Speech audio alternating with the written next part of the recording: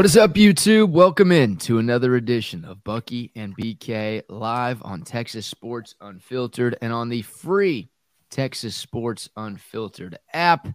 Today is Wednesday, November 15th, 2023, and the Buck and I are with you for the next 2 hours talking plenty of football. The new college football playoff rankings came out last night. The Longhorns still ranked number 7, but we did have a change at the top. We'll give our NFL power rankings as we do every Wednesday right here on the show. A little baseball conversation, some injury news to get into out of the NFL, some more firings to talk about in the world of college football. Plenty to discuss from now until 10 o'clock, and we're happy you're spending some or all of your morning with us. What's going on, Buck? I'm doing well, BK. How you feeling this morning? Feeling a little bit better? Or a little bit worse? About the same. Yeah, that sucks. Yeah, I got to get me some tea, apparently. Some green tea, some nice green tea with some honey in it. That'll do it. That'll soothe that throat down. It'll help you feel better. And if you have to go Dayquil, that's the stuff. Or NyQuil to get some sleep. I've been a NyQuil guy when I'm really sick, but I don't get sick that often.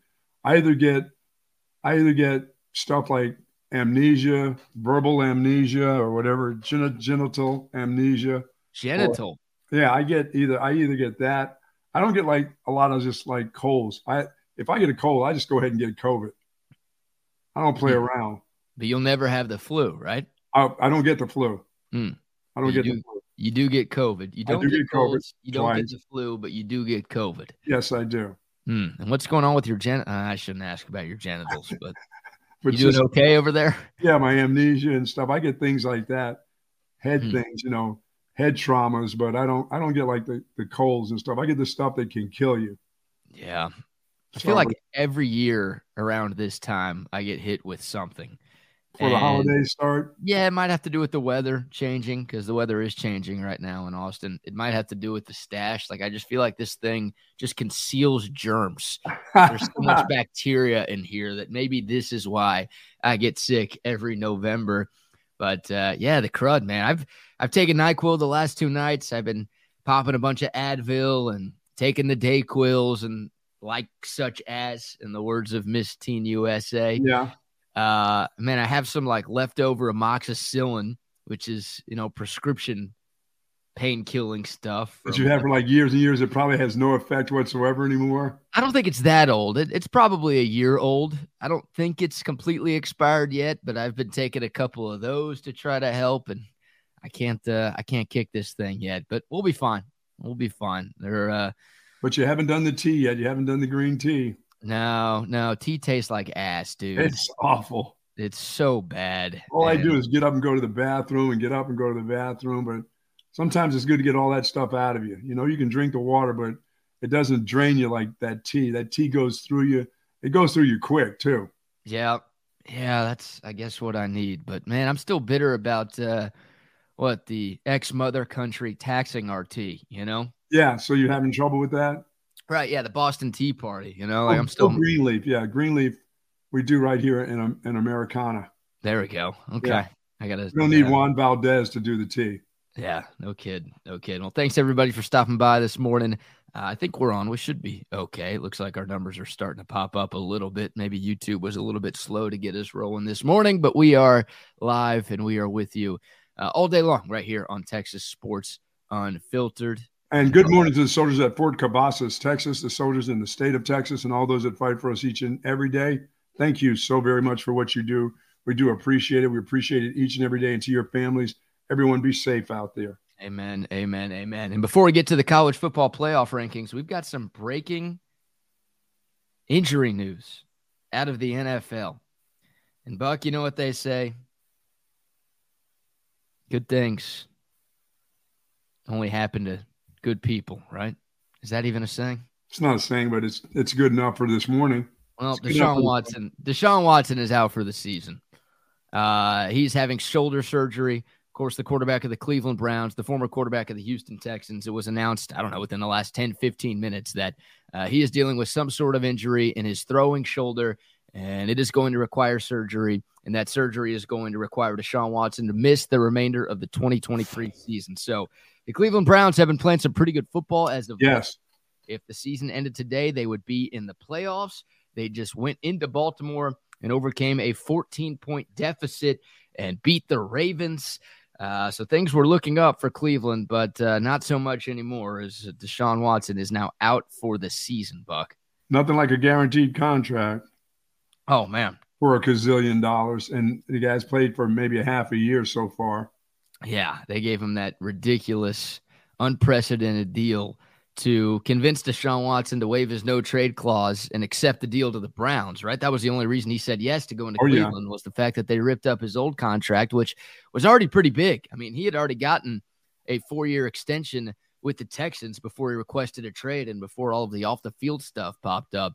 But even that wasn't good enough for Deshaun. The Browns gave him a completely new 5-year, fully guaranteed $250 million deal. And he was obviously suspended for 11 games last season, and now he's going to miss the last half of this season. So that contract was already questionable at the time it was given out. It's looking even more questionable right now. Yeah, and they had Joshua Dobbs on their team for a while too. That dude is gone. And who's quarterback now? J.J. Jackson, Johnny Jackson, or Jimmy Joe Jackson, or somebody like that? P.J. Walker, I believe. P.J. Walker. Yeah, the former XFL legend. He was with the Houston Roughnecks when the XFL existed, or at least when the first iteration of the XFL existed. He started a couple of games. Yeah, I mean, he started a couple of games earlier this year because Deshaun had another injury that he was dealing with. But yeah, he's going to be the guy the rest of the way for the Browns. And look, the Browns defense is really, really good. Yes, they are. It's good enough to keep them in the mix, but Deshaun Watson had actually turned a little bit of a corner, right? He wasn't playing well at all for the first month and a half of the year, but over the last 2 or 3 weeks, it feels like he had come into his own and started to look like the guy we saw in Houston for those couple of years. And I don't know if the Browns have enough with them. I mean, starting quarterback and starting running back, of course, Nick Chubb is out for the year too. So some big, big losses for the Browns. Not sure if they'll be able to overcome them, but hey, couldn't have happened to a better guy, right? Yeah, I mean, his karma is on him. It's just, I don't wish bad luck on that dude. It's just too bad. I mean, the stuff that he's gone through, the stuff that he's put himself and where he is today, but the injury part, that's just a part of the NFL. That's just a part of football. Like I said, those are things, and some of those things could happen to you at practice. So it's not like the games are what get you. I mean, practice could get you. You could take a bad cut. We see so many non-contact injuries. You don't know. Hell, obviously this one must have happened in the game, but they didn't have him down immediately after the game. They didn't say very much about this, so they probably wanted to make totally sure that guy was done for the year before they let it out. Yeah, I mean, I don't know if they knew, right? I mean, today's Wednesday. Like, you usually don't wait that long to announce some sort of injury. I don't know if it's something that popped up in practice, or maybe Deshaun just was hurting a little bit in practice, and finally the team is like, okay, well, it's Wednesday. You shouldn't still be hurting. Like, something might be up here. Let's give you an MRI and see what's going on. But, I don't know. Whatever it is, Deshaun is out for the year. And, man, if he actually did what he's alleged of doing, then I do wish injury upon him. Like, screw that guy. If he actually did to those women what they said he did and what the lawsuits indicate that he did, then I could not care less that he gets hurt. Well, I don't root for injury for just about anybody else, but if we're talking about a guy who committed dozens and dozens of crimes, then I've got no problem with him getting hurt, actually. Well, it's not that many people are just going to pile on you just for the sake of piling on. I don't believe. Yep. I mean, there's guys. I mean, to me, if one of them is true, that's plenty right there. But when you're getting into the 20s, that's not just somebody piling on, somebody trying to get rich off you. That's some of that stuff is true. So, and that's like I said, those are the things that guy brought upon himself. The football injury part is just a part of football. Right. So I don't know. Maybe Cleveland Browns. Maybe you'll think about giving out those kind of contracts again, or anybody else, really. Yeah, the cap hit for Deshaun Watson over the next 3 seasons is $63.9 million in each year. That's not total. That's in each year. So in 2024, 2025, and 2026, Deshaun Watson's cap hit in Cleveland is damn near $64 million.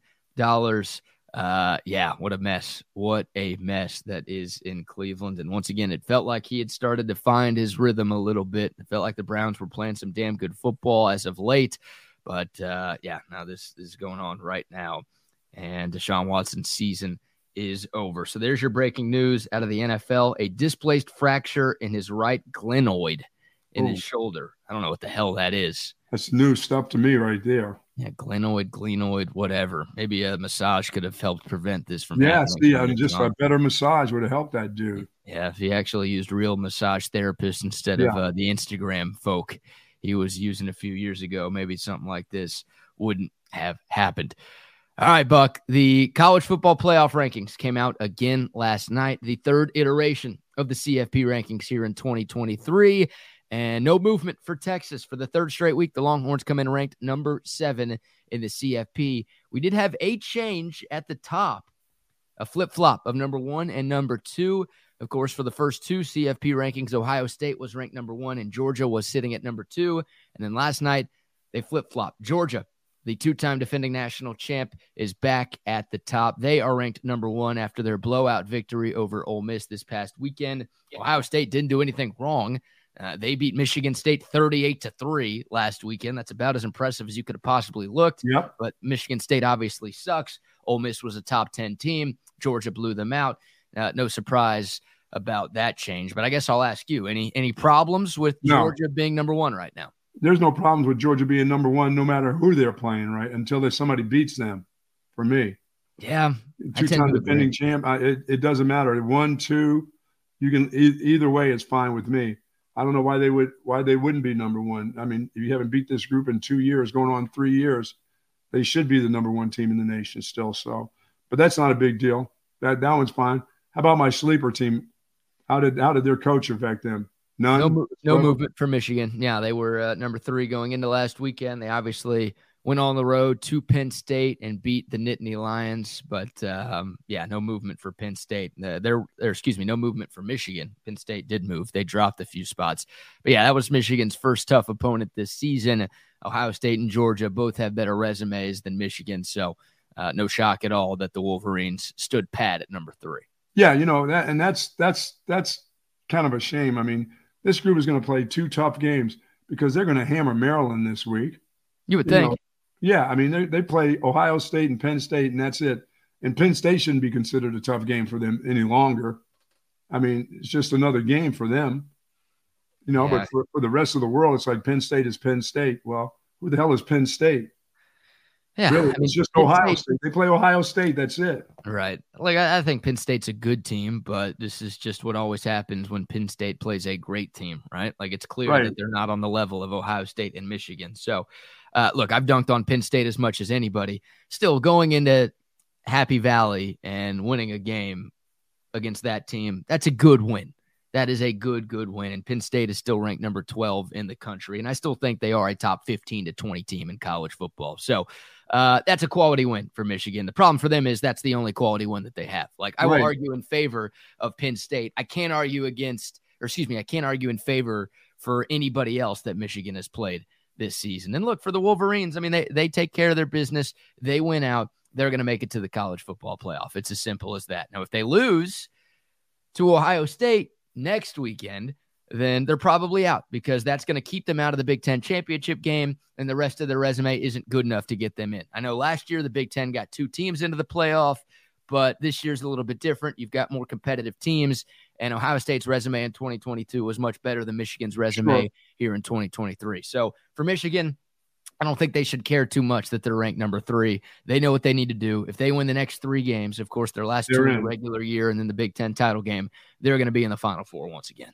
Yeah, they're in. So it doesn't matter to them. They just keep on winning and cheating. So yeah. And that's every college football fan, I think, outside of Ann Arbor, is hoping that Michigan does lose. Like, I feel like most college football fans root against Ohio State whenever they can, but maybe this year, because of the whole cheating scandal going on with the Wolverines, might have more people rooting for the Buckeyes in that game than ever before. I would think so. I think so. I mean, you're right.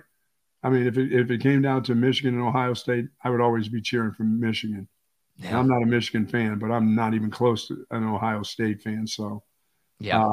And it's going to be, and this is, like I said, a loss is going to screw them up because now college football fans are looking at what's going on with their head coach and what's this whole scandal that's going on throughout.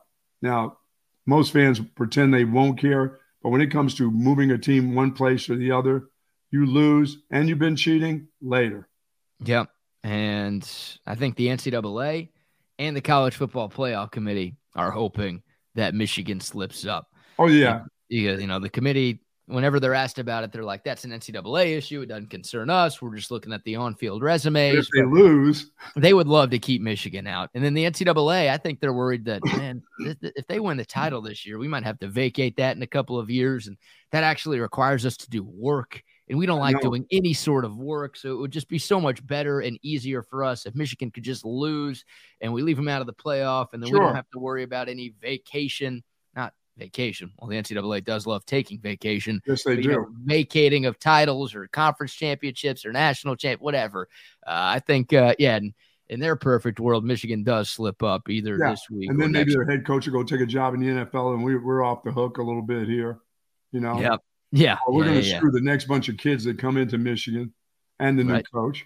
Right. I'm fascinated to see what happens with this thing and obviously see where Jim Harbaugh ends up. I tend to agree with you. I think his days in Ann Arbor are numbered. He's probably going to pull a Pete Carroll and, head to the NFL once he realizes that maybe some sort of punishment is coming his way. And, of course, he's already in the midst of a little bit of a punishment with the fact that he can't coach these last 3 games. I love it. And the meeting is on Friday this week.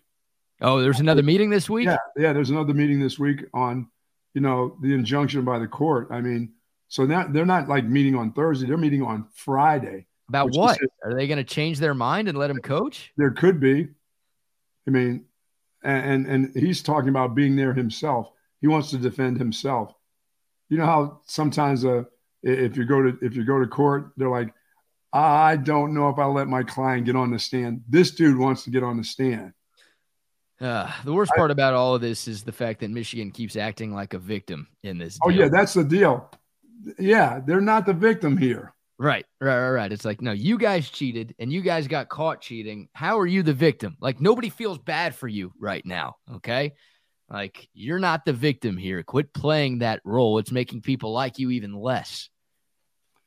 Yeah, I don't like that part about this where they're acting like, where they want to flip it around on everybody else. And, you're calling your buddies that are on coaching staffs. Well, that's a part of the deal that's been going on forever. They haven't been sitting up in the stands with their video cameras and doing all kinds of stuff and way advanced scouting. You're not supposed to be doing this. Those are rules that you already know. Right. So if you have a guy doing that, and you got caught, that's too bad. You need to pay the consequences for that. Yeah, it's not Ohio State's fault that you were sending Connor Stallions to games to go film. Right. And steal opponent signs like that. Minnesota didn't do that. Right. Minnesota, Michigan State, Rutgers, any of them. Like, it wasn't their fault that you guys. Fighting Illini didn't do that. Come on now. Well, Michigan didn't need to steal off of Illinois. I could tell you that. No, they don't need to steal off of anybody, that group. Well, they do. Or maybe we're finding out maybe they did need to. I was going to say, I mean, for years, the narrative surrounding Michigan was that they just couldn't get over the Ohio State hump. And then, over the last few years, they've gotten over Ohio State. They've beaten the Buckeyes 2 years in a row. They've made it to the playoffs 2 years in a row. And they look like a legit national title contender. Wonder what changed for Michigan. Cheaters. Maybe they just got tired of losing so much and they tried to do something to give them a competitive advantage over everybody else. And they did that. And it's working. They're caught. Yeah. I guess they didn't do it well enough against TCU in the semifinal last year. No. Or TCU apparently was smart enough to switch up the plays and the signs that they had because they caught wind of what Michigan was doing. So Michigan's still number 3, Florida State 4, Washington 5, Oregon number 6. Oregon stays a spot ahead of Texas. Of course, the Ducks are the highest ranked one-loss team in college football. Texas still the second highest ranked one-loss team in the country at number 7. But no movement for the Longhorns, Buck. A lot of Texas fans, I think, scared based on what's gone down the last 2 weeks with the Longhorns giving up these big leads and having to win close against both K-State and TCU. In the eyes of the College Football Playoff Committee, it hasn't hurt them. They just need to win. That's all. Their schedule was good enough. That victory in Tuscaloosa will hold for a long time as long as Alabama keeps rolling. As long as Roll Tide keeps rolling, then that victory is huge. Yeah. And the victory over K-State and Kansas is huge. So their schedule's just fine. Yeah, both of those teams still in the top 25, right? K-State ranked number 21, Kansas ranked number 25. They stayed in the rankings despite losing to Texas Tech this past Saturday. But yeah, Alabama remains a spot behind Texas at number 8. So that's it. I mean, if you're Texas, you just keep winning your games, and you hope Alabama keeps winning its games so that win continues to look like one of, if not the best wins in college football. And you hope Oregon State can beat Oregon. Yeah, that's it. I mean, Oregon State can help you out over the next 2 weeks, right? Because Oregon State plays Washington this Saturday, and then they play Oregon next weekend. So we're all Beaver fans here. You need some help there. Yeah, and you hope Florida State slips up at some point. Obviously you're just rooting for everybody ranked ahead of you right now to lose. You hope Oregon loses. You hope Washington loses. Florida State. One of Michigan or Ohio State's going to lose, so that will obviously help. Yep. If Georgia somehow loses, then that would be nice, but I don't think Georgia's losing to anybody. No. Maybe Alabama can give them a good game in the SEC championship game, but I don't think Georgia's going to lose to anybody before that. I don't know. What if Alabama beats Georgia? Do they skip over Texas, even though Texas beats them? I would say yes. Yeah, that's obviously a wild scenario that could come into play here, right? Yeah, I mean, what do you do with Georgia? Do you leave Georgia out? No. They're still going to stay somewhere. They're going to stay. They're going to be at 4. One loss for them is going to keep them in. They're that team. Yeah, I don't know. I don't know how that works. I mean, Alabama would have to be in, you would think, because they have won the best conference in all of football, and they would have just beaten the 2-time defending national champ, a team that hadn't lost in like 30-something games. Plus, they win their conference. Yeah, they'd get in for sure. I don't know what would happen there. You would need more chaos, I guess, to feel really good about Texas's chances to make it. Oh, the real chaos is what Oregon State can do over the next 2 weeks. Right. Yeah, Oregon State and Florida State. I think those are or I guess Oregon, Washington, and Florida State. Those are the teams that need to lose. Oregon State's the team that could make it happen. That's more realistic, I think, than Georgia going down or than Alabama losing again. Problem is, Florida State plays North Alabama and Florida over these final 2 weeks. Yeah, we're getting down to those games. And for the SEC, it must be that week coming up now, isn't it? Yeah.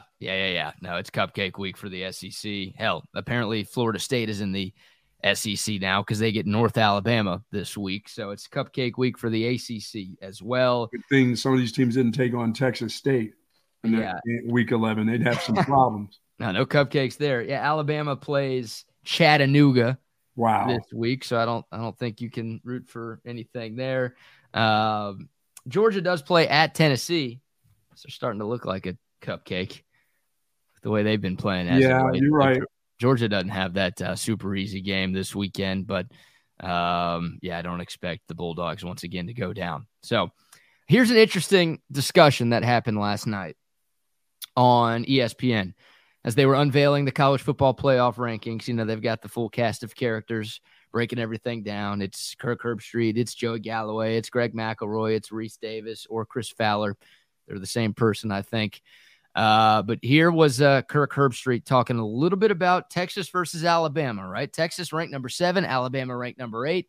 Obviously, the Longhorns went into Tuscaloosa and beat the Crimson Tide this year. So you would think that's the reason why Texas is still ahead of Alabama. But here's Kirk Herbstreit talking about a potential nightmare scenario for Texas. This discussion at the end, and I know when you have teams that are in a cluster, head-to-head is one of the big things. Conference championship is one of the big things. But that's going to be, if Alabama keeps trending that way, and if they have to win out for this to even be a discussion. But it'll be an interesting thought because I know head-to-head is one metric, but it's not the only metric. So I'm just like you guys. I'm assuming Texas is kind of boxing Alabama out.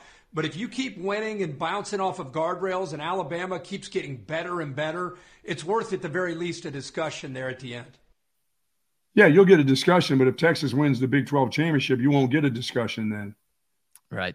There shouldn't be a discussion then. If they go on with a backup quarterback for 2 games, yeah, bouncing off the guardrails, and you won those games, you're up by 20, but you won those games. Sorry, Herbie. If they win the Big 12 championship, and I don't mean like I think just playing in it, but they have to win it, obviously, then they should be in. Yeah, still on what happened to Alabama's ass in Tuscaloosa earlier in the football season. That's just too bad. Glad they got better, but sorry about the loss. Yeah, look, obviously, if Alabama loses to Georgia in the SEC title game, then none of this conversation matters because that would be Alabama's second loss. But would I ever want to go face to face with Alabama at this time of the year? Texas versus Alabama, not a chance. No. I'd play them again. Why not? No?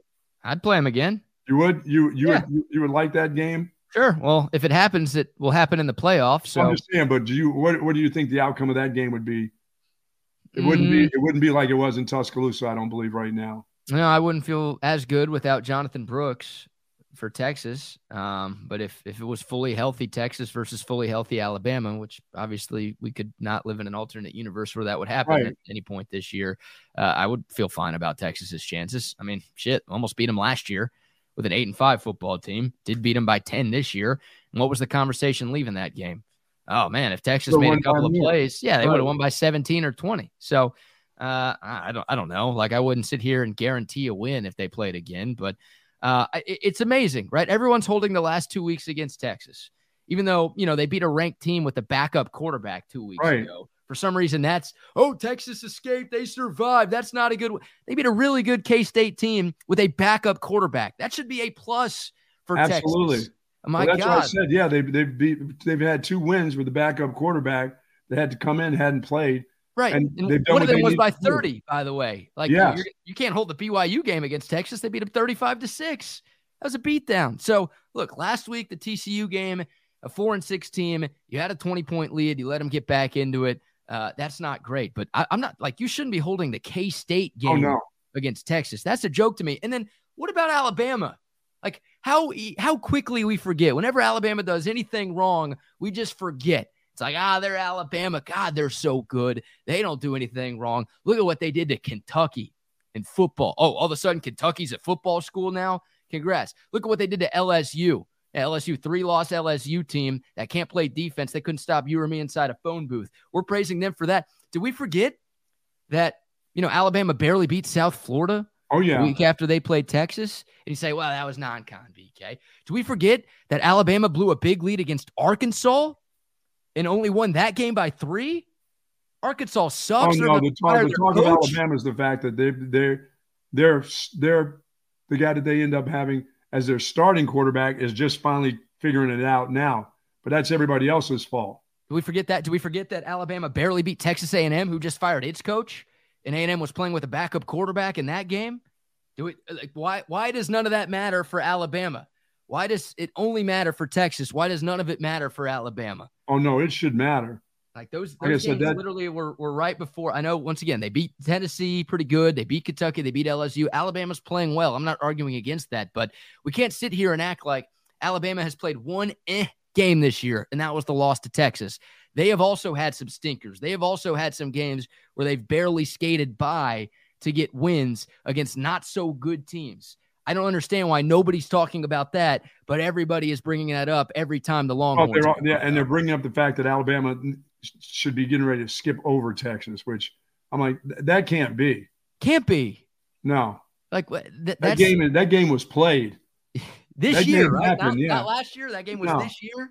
Yes, it wasn't one of those where Texas got close last year. That was this year, and they beat them by 10 and should have beat them by more. So you don't get to that's not a do-over where Alabama's gotten better as the season has progressed. That shouldn't happen. Well, so is Texas. Texas has gotten better. The fact that they lost their starting quarterback and they still won 2 games over good teams. So, over one good team. Right. I mean, it would be the other stinks. Right. TCU is not very good. They did play for a national championship last year. I will say that, but that was last year. This is this year. I mean, there can't be a scenario where Alabama keeps Texas out of the playoff. No. There just can't be. I'm sorry. Like you brought it up earlier. What happens if Alabama beats Georgia? Right. Both Alabama and Texas have to be in. You cannot leave Texas out of the playoff for Alabama. That'd be a joke. And maybe it'd be a fitting joke and a fitting way to end the 4-team playoff era in college football for them to do something as ridiculous as that. But you cannot leave Texas out in favor of Alabama in any scenario this season. It can't happen. And let's go Oregon State. Yep. Well, that's root for some chaos. None of this matters, I guess, if none of the other teams start to lose, ranked ahead. Yeah, including Texas. Right. And obviously, Texas has to take care of its business. If the Longhorns go out there and lay an egg in Ames on Saturday, then all of this discussion is going to feel like a huge waste of time. Doesn't matter. Win by one now. I'm not looking for point spread. I'm looking for wins now. The next 2 weeks, just win. Well, I don't know about you don't need the beauty that you just need to win. You just need to get to the championship game and win the championship game. Well, no matter who you play in that. You don't think you need style points? I mean, we're having this discussion because Texas has lacked the style points. Now that college football is going to see that, there are some people. Mel Kiper had, Brooks is the number one running back in the nation, the number one guy. And so you're going to be missing your best offensive player. You find a way to get to the championship game and win that game, fine. If you just can win the next 2 games and get to that game without that guy playing, because that's what I worry about. Yeah, I mean, look, it would obviously help for Texas to get some style points, but if they win their next 3 games, they're going to give themselves a chance for sure. So, I mean, I would love to win. One-loss team. I would love to win and cover in all 3 of these games because resume comparison is something that clearly matters. And there are already discussions about moving Texas down because of some close wins that they've had. So you keep stacking close wins, you keep escaping, then there are going to be more people seemingly against the Longhorns being a playoff team. So it's definitely better to get your cake and get to eat it too, right? Absolutely. To win these games and to win comfortably. But the number one goal for this Texas team this year was to win the Big 12 championship. And in that regard, you can win these last 2 games by a single point and you'll get to Arlington. And obviously you can win that game by a single point and then you'll be crowned a Big 12 champion. So, look, find a way to win. That's what matters first and foremost. You obviously hope the other chips fall where they need to fall for you to make it to the CFP. But the big thing is, you just keep winning games. You just keep taking care of your business, keep stacking W's, and that will get you a conference title, and hopefully that gets you a chance to compete for a national championship. Well, the two mean mothers, Georgia and Michigan right now, they got a mad on, and they're looking and they're not just beating people, they're tearing the spreads apart. I mean, they're going nuts on teams. And now, Georgia's playing, their tight end is back playing in the game. So that's kind of scary too. Yeah. And those are the 2 best teams, right? Sure. Like I know Ohio State right now is ranked ahead of Michigan. And of course those 2 teams will play. So we'll learn next weekend who's better. But eye test wise, I think it's clear that, Georgia and Michigan are 1-2 right now in college football. So I expect both of them to be in, right? Like I expect Georgia to win out. I expect Michigan to win out, and that will be your number 1 and number 2 seeds, probably in that order when we get to the CFP. So I think it's all of these other teams from, Ohio State to Oregon to Washington to Florida State to Texas to Alabama. Like all of those teams to me are fighting for 2 spots right now. Yeah, I mean, what I'd hate to see is Ohio State get beat, still make it to the college playoff, and Texas gets thrown out the window on that. Oh, I mean, if Ohio State loses before the Big Ten title game and Texas wins out, Ohio State's not getting in over Texas. No chance. I hope not. Nah, it's not happening. Like, you each have 1 loss. One team's won a conference championship. The other team didn't even make it to the conference championship. And Texas's win in Tuscaloosa will be better than any win Ohio State's had because Ohio State wouldn't have beaten Michigan. Like, what's Ohio State's best win right now is Notre Dame. Notre Dame's lost 3 times. Okay, that's not better than winning on the road at Alabama. Penn State. Yeah, Penn State. Yeah. Penn State, 2-loss Penn State. No. No. So I don't think you have to worry too much about that scenario. But a lot going on. New CFP rankings were dropped last night. Once again, not a lot of change. You did have Georgia jump Ohio State, so the Bulldogs back at number 1. But Texas, of course, still number 7. 3 straight weeks the Longhorns have been ranked 7th in the CFP rankings. And obviously we'll see what happens over the course of the next few weeks before we get to Selection Sunday, the other Selection Sunday, when the real Final Four will be announced. All right, Buck, before we kind of deep dive into Texas, Iowa State and talk more about some of the other happenings around the world of football, how about some shout outs to some of our sponsors? How about Relax the Back, folks? For years and years, I was looking for the right support for my back, and nothing gave me the comfort my back needed. Then I discovered Relax the Back. Live pain-free, sold. And I love Relax the Back. I love the chair that I've been in for years and years, and it's giving me the kind of support that my thoracic back needed after having thoracic back surgery. But it also helps my lumbar, it helps my shoulders, and you can find that same support too. It's got zero gravity recliners. They've got the stand-up desk, of course, Tempur-Pedic mattresses and Tempur-Pedic pillows. They've got everything that you need, office chairs, desks, all the accessories that you need at Relax the Back. Folks, 2 locations in the Hill Country Galleria across from Whole Foods, and in Austin at the Gateway Shopping Center across from the Container Store, of course. Live pain-free, just like the Buck at Relax the Back. Amen, amen, amen. Shout out to Relax the Back, and shout out to our guy Tom McKay over at AV Consultations. Hi, this is Tom McKay with Audiovisual Consultations. Scientific data proves it. Size does matter. The bigger and wider your television is, the better. Football season is here, and the time is now to get your entire audio-video experience tuned up and ready. New flat screens, projection video, Dolby True HD surround, all the goodies at great prices and followed up with great service. So call us at 255-8678. That's 255-8678, or on the web at avconsultations.com. And of course, Dr. Eckert, you know, as I've been talking about over the last couple of days, I'm digging in my teeth and trying to get stuff out with my little flosser there, and I'm the worst at that. You know what I'm saying? All I do is make gaps in my teeth and these beautiful veneers that I got 6 years ago with Dr. Eckert. But folks, if you're interested in finding out if you would like to have these beautiful veneers or dental implants, how about leaving with a smile in just one day? Give them a call at 512-345-3166 and find out if you're a candidate for dental implants, because you do want to have that smile. You know, with the holidays coming up, got to take those selfies. Got to send grandma those selfies. You want to have these right here looking good. And if you got dental anxiety, IV sedation, they will knock you smooth out so they can get all that stuff fixed up for you, because you don't want to let your dental care screw up the rest of your health. And it will, believe me, if you don't get that done. And Dr. Eckert's been doing this for about 28 years right now in general dentistry, teeth cleaning, teeth whitening, tooth loss solution, extractions, whatever you need to have done, they do it all. And he will be taking on new patients in 2024. But if you need to get something done before the holidays, let's start doing it now. And especially if you've got that dental insurance, give him a call today at 512-345-3166. He's our dentist. He should be your dentist also. Not only do you have to brush your fake teeth, you've got to floss your fake teeth too. You got to do all that stuff. You got to make sure that you don't get any gummy bears or any gummies whatsoever in between those teeth. So you got to watch out for that stuff. How often? Go ahead. I'm a flosser. How often do I floss? Yeah. How often do I get those gummies between my teeth? Well, I feel like the gummies. I get the gummies every day. I take all kinds of stuff. I take elderberry gummies. I take vitamin C gummies. You know, I take what is that? Collagen gum. I take collagen gummies. I take about 7 or 8 different gummy pills a day. I'm not thinking about the ones that my Doc Trey takes. They're a little bit different than those gummies. No, you don't want any part of those. No. What's elderberry? What the hell is an elderberry? Is it just you're old, so you've got to take them? Yeah, it's just an old berry. I guess that checks out. For the elderly, elderberry. How often do you floss then? You didn't answer that question. I floss probably 3 times a week, like real floss, and get in there. Okay. Get in there like with the towel in your back. I don't like picking around in my teeth. I don't want to make stuff that there's no reason to be picking at, you know? You make that noise when you floss? Oh, like the machine? Yeah.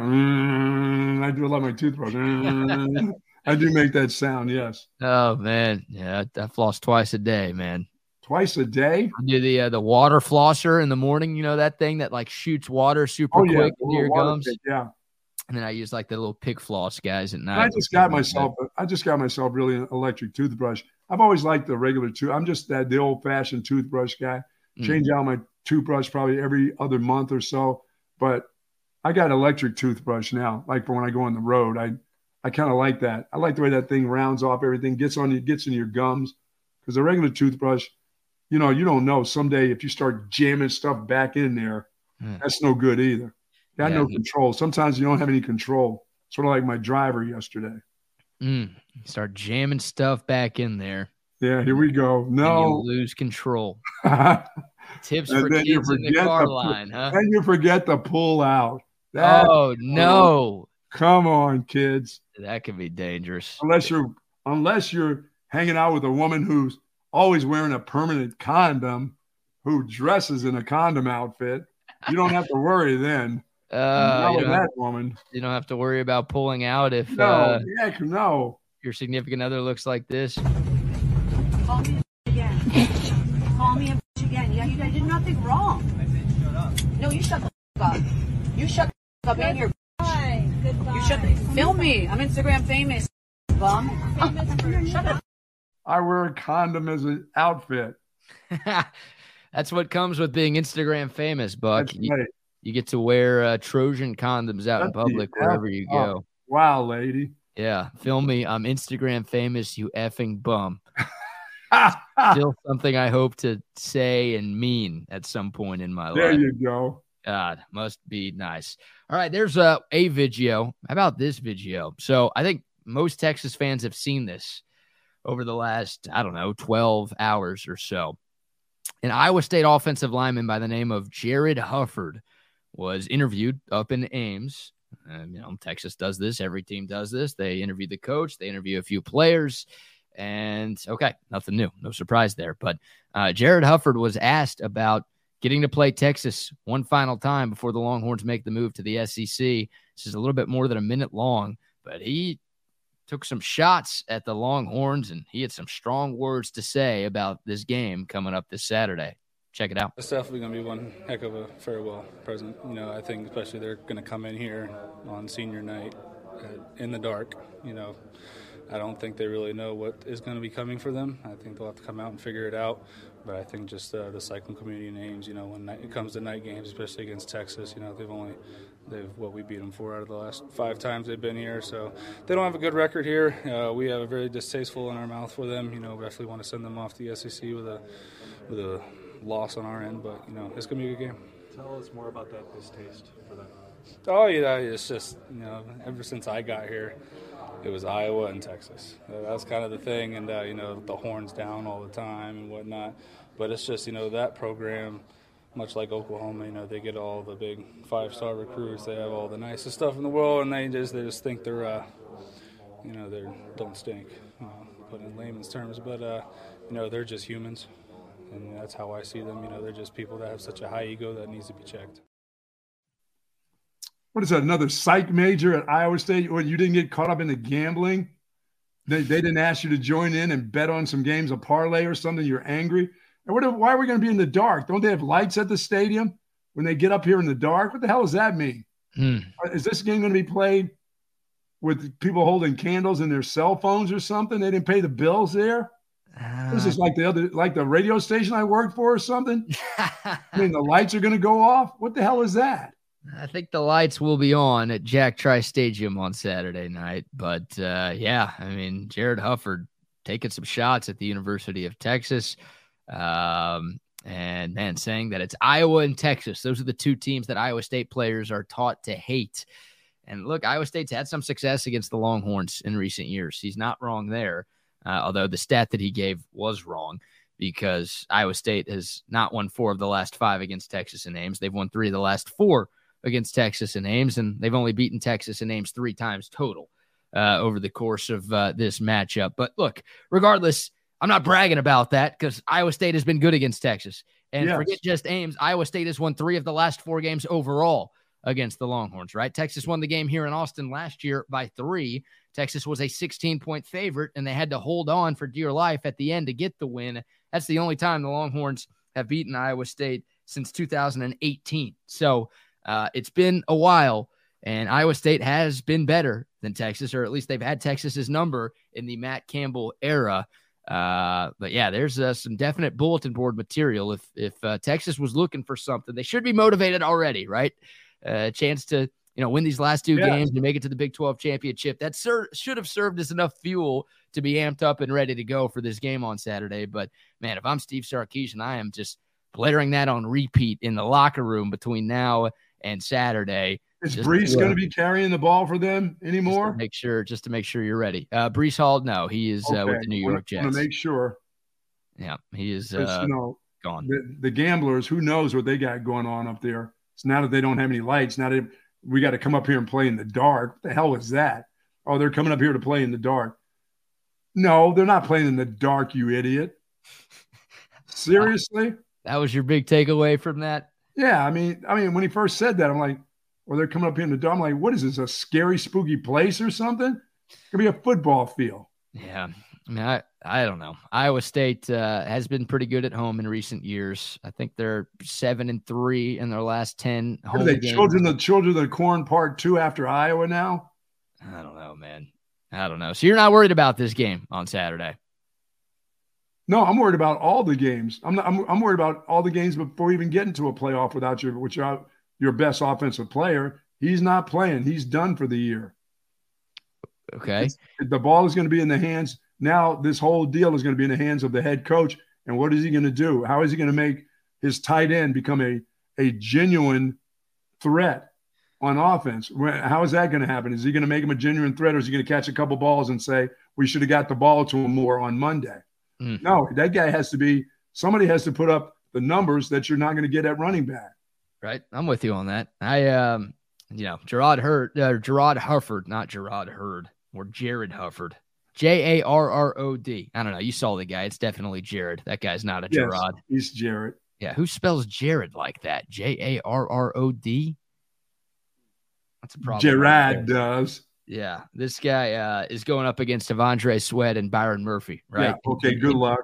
Interior offensive lineman. So, good luck to you, Mr. Hufford, in that matchup. But, hey, look, I mean, we've talked about it all year long. Like, Texas is going to get everybody's best shot this year in particular, because it's the last time that most of these teams will get the chance to play Texas for the foreseeable future. So it's no surprise that this type of stuff is being talked about by opposing teams. I think this is the first time we've had a player come out and actually say something this harsh about Texas. And we'll see how Texas responds in this instance. But, if you believe it, say it. I mean, and he believes it, and they've had the best of Texas. So why not say it? Hey, I'm always cool with trash talk. Like, okay, use this as motivation. Use this as fuel. And if Iowa State wins this game, then, hey, Jared Hufford's going to look right. And that's right. Everything he said about Texas in that cut is going to be accurate. Now, if Texas goes in there and beats Iowa State, then every Texas fan is going to be tagging Hufford in tweets and Instagram posts and saying, I remember how you said that. Remember how we weren't going to be ready for this matchup. Remember how we couldn't handle playing in the dark at Iowa State. And then we just went in there and kicked your ass, idiot. Remember dark with your cell phones lit up. Yeah. So I'd never want to get rid of trash talk. Like, I think that's something that makes sports great, like, bring it. That's awesome. That's great. And Iowa State has had Texas's number in recent years, so they should be able to talk a little bit of trash. But hey, that's go in there and shut them up. That's the way you get people to stop talking trash. Like, if Texas was really good over the last 12 years, if Texas was 3-1 in their last 4 against Iowa State, if Texas was 3-1 in their last 4 at Iowa State instead of 1-3, then okay, Iowa State's probably not talking some trash. So right. Okay, how do you get them to shut up? You go in there and win this game on Saturday. It's as simple as that. They need all the motivation they can get. That's what they need. And if that helps you a little bit, then so be it. I mean, it's just a game. You're going to have to get on the field and prove it anyway. No matter what you say before the game, you still have to prove it, when the game starts. And if they can prove it, then they've had the best of Texas over the last couple of years playing there. So it shouldn't be anything. It shouldn't be anything big to you. You don't have to talk about it. You just have done it. So, but it has to be done on the field. Yeah. To me, it's what Texas is going to do and how they're going to solve a major problem of not having a major running back playing this week, for the first time all year. Now, he didn't start the year because Texas didn't think he was good enough to be the starting running back. So the guy that you're now going to make the starter that you thought was good has to be fantastic the next 2 weeks. Right. The next 3 weeks. Yeah, look, it's going to be a challenge. I mean, Iowa State's a solid football team. They're 6-4. They're 4-2. They're 5-2 in the Big 12. Excuse me. They're a game back of Texas. They're tied for second place in this conference, and they've got an opportunity to get to Jerry World if they can win this game this weekend. So they've got a ton to play for here. And, it's going to be a challenge for the Longhorns for sure. And obviously the challenge gets even tougher without having Jonathan Brooks. Iowa State's good. They're really solid defensively. They're number 1 in the Big 12 in total defense. And their defensive scheme is predicated on trying to force you to run the football. So, like, Texas is going to have to show the ability to be able to run the football consistently well without Jonathan Brooks. And, yeah, that's going to require the offensive line to step up and play really well. But obviously, C.J. Baxter and Jaden Blue and Keelan Robinson, maybe a little bit of Savion Red, those guys are going to have to up their game to offset the loss of Jonathan Brooks. And their offense is not – this isn't the best offense Texas will have seen this season. No. Iowa State's offense is iffy. Rocco Becht has gotten better as the year has progressed. But no, this is not the best offense that Texas has seen in the Big 12. They're going to thrive on emotions for a while in this football game until this defense starts wearing them out and forcing the quarterback to throw every down because they can't run the football. This is the defensive line game right here. This is a line of scrimmage game, and especially on the defensive end for Texas, I believe. Yeah. You got to win the battle of physicality. I mean, when Texas has played well this year, they've been the more physical team up front. They've been able to get a consistent pass rush. They've been able to stop opposing teams' running attacks.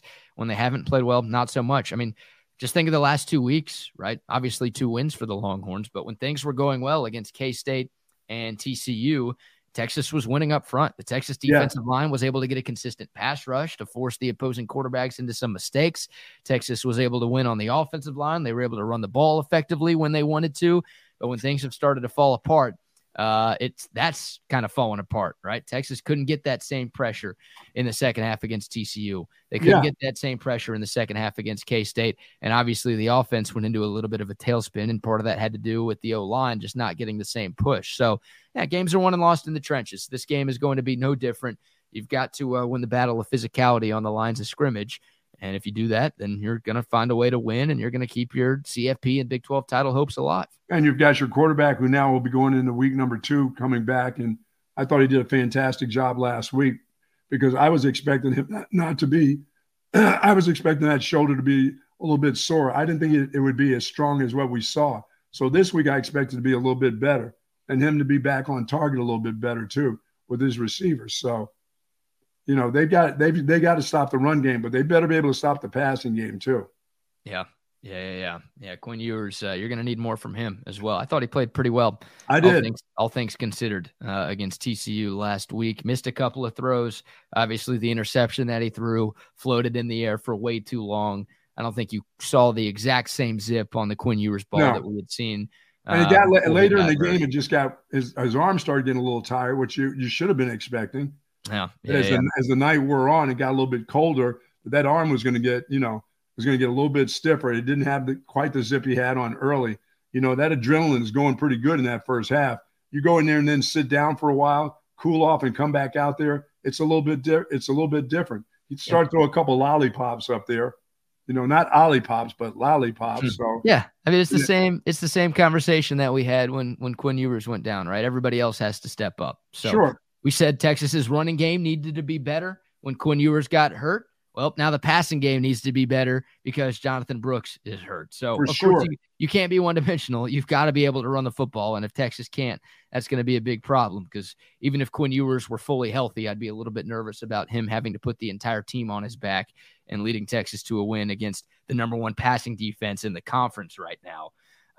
But Quinn, you would think, is going to have to do a little bit more because Jonathan Brooks isn't going to be there, right? You would think this run game takes a little bit of a step back against Iowa State without Jonathan Brooks, who's been one of the best runners in all of college football this year, which means, your quarterback and your passing game as a whole, they've got to pick up their play to mitigate what you might be losing on the ground. So, yeah, because those linebackers in that 3-3, whatever they're going to be playing, they're going to take a step back to get back into coverage. Now, they've got to feel like we don't have to be as close to the line. I think they're probably thinking, with a new running back in there, we can back up just a little bit more now. We don't have to be as tight to the line if Jonathan Brooks is playing in there. Yeah. Now we can back up into coverage a little bit more, and our defensive front may be able to handle the running game. So we'll see how that plays out early in the football game. And that's why I just believe Blue is that guy who can really, really, really puncture you and really get into your secondary too. If you're way back there as linebackers, that kid can go if he can find a crease. But now guys are going to have to find creases now. They're not – Jonathan Brooks can make a hole. I mean, he made guys miss in tight quarters, and he made arm tackles he would run right through an arm tackle. And even if you were a good tackler, he avoided those good tacklers. He just had a way. He had nice body lean.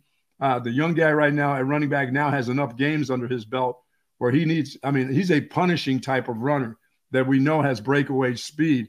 This may be a punishing type of game, those 4-yard runs, and that's fine.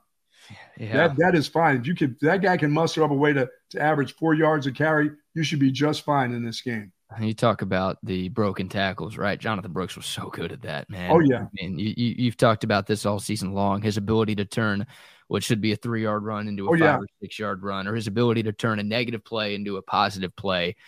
He was one of the best in the country. He was amongst the nation's leaders in forced tackles missed this year.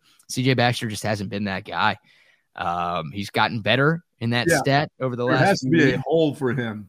Right. Yeah. But he just hasn't shown the ability to make a hole, right? Or to just to turn something that shouldn't be good into something that is really good. So you're going to need to see that, man. You're going to need to see that this weekend. Because you're going to need to see that this weekend, next weekend, and for the remainder of the football season. He has every practice. He has to get a little bit better now. He has to grow up in a hurry, and I think he's grown up a lot. But now, as a real live starter, not as a guy who goes in, gets hit, comes up limping, and then somebody else goes in and has to be in most of the game. He is the guy now. He needs to understand he is the guy.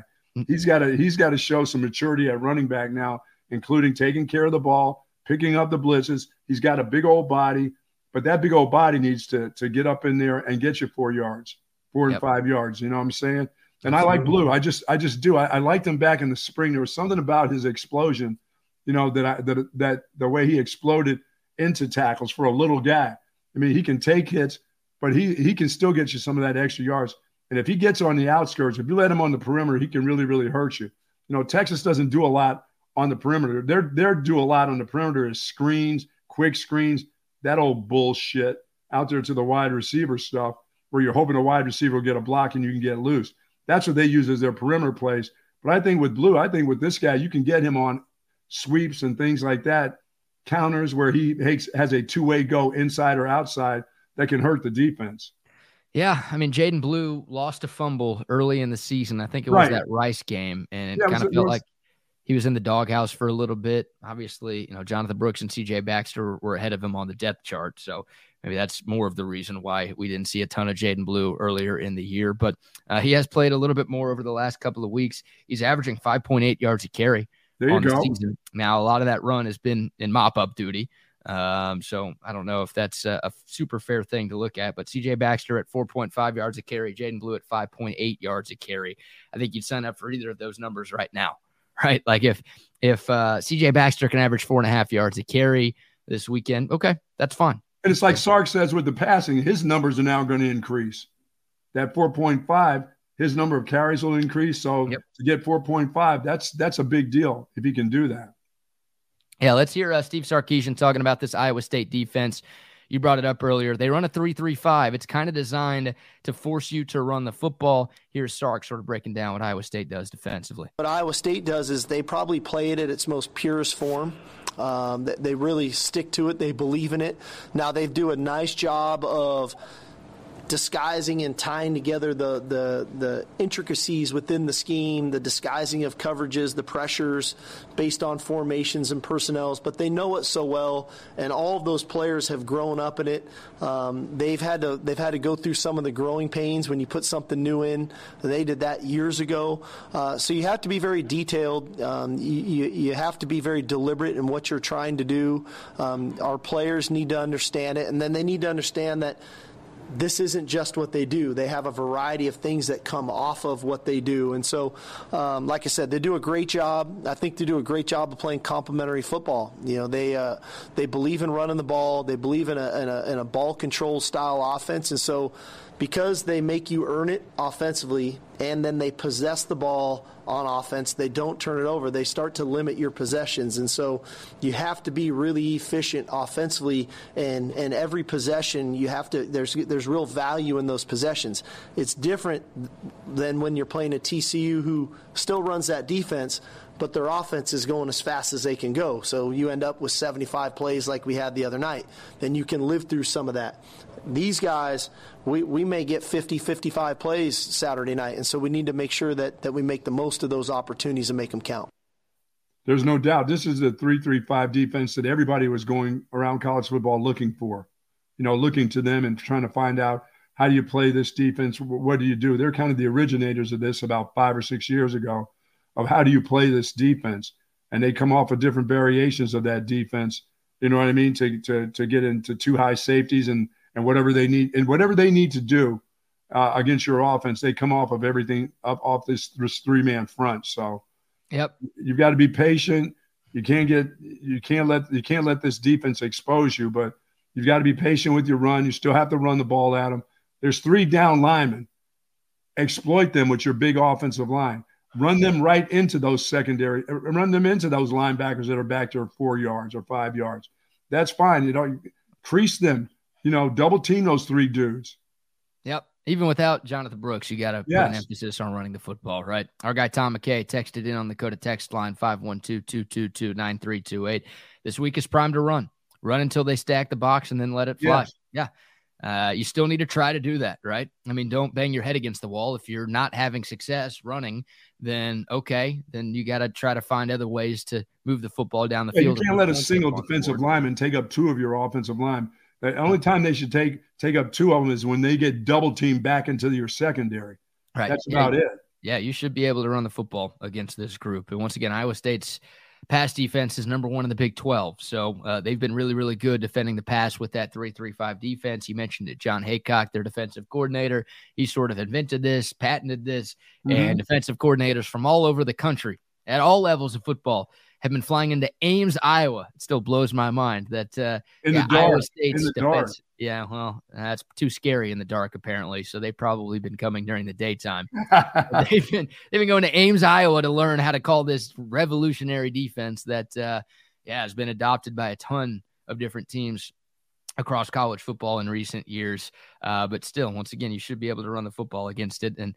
And Sark's right with his breakdown there. Like TCU is 4th in the country in plays per game run on offense. Iowa State is 113th. So your possessions are going to matter because you're not going to be able to get the ball as much because Iowa State likes to bleed the clock. They want to run the football. They want long 5, 6, 7-minute drives on offense, whereas TCU, they wanted the ball. They wanted to score as quickly as they possibly could. Like, that's just what Kendall Briles likes to do. Iowa State, they want to milk the clock, which means you're not going to get the football as much, which means, you have to make the most of every possession that you have on Saturday. I expect this to be a low-scoring game. Texas failed to reach 30 points for the first time last week, and they got to 29. They almost got there. But I think this is a game that's probably played in the 20s on Saturday, which means, you've got to take the points when you have the opportunity to take the points, Sark, but also you've got to make sure that you are capitalizing every time you touch the football because you might not be getting the ball 15 times like you have in some games. You don't want to lose to this team because then there's another Campbell's name that will start to show up at Texas A&M, and you may end up seeing him again. So, you think Matt Campbell's going to be in the mix at Aggieland? Oh, he beats Texas, a 1-loss Texas team. Yeah, his name will pop up there. And, that guy's always been rumored to go have some really big time jobs. And he's just decided, this is my program in the dark up here because it's scary. So this is a great opportunity for this guy to be in the mix of that job. Oh, that's interesting. I hadn't thought about that. And we pulled up the Vegas odds for who's going to be Jimbo's replacement yesterday. And Matt Campbell wasn't even on the list. Like, there were like 20 to 25 coaches who were, and Matt Campbell was not one of them. Beat Texas, and he's back. He's on that list. Oh, that's interesting. Yeah, because like you said, a couple of years ago, Matt Campbell was rumored to be in the mix for a number of big jobs. And people, myself included, called him an idiot for staying at Iowa State. Even though that's the Lions that offered him a bunch of money before Dan Campbell. They offered that guy like a boatload of money. Huge contract. Yeah. And he turned it down to stay at Iowa State. And that was admirable because there's not a lot of loyalty in sports these days.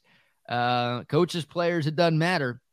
And he turned every job offer and a bunch of interviews down to stick it out at Iowa State.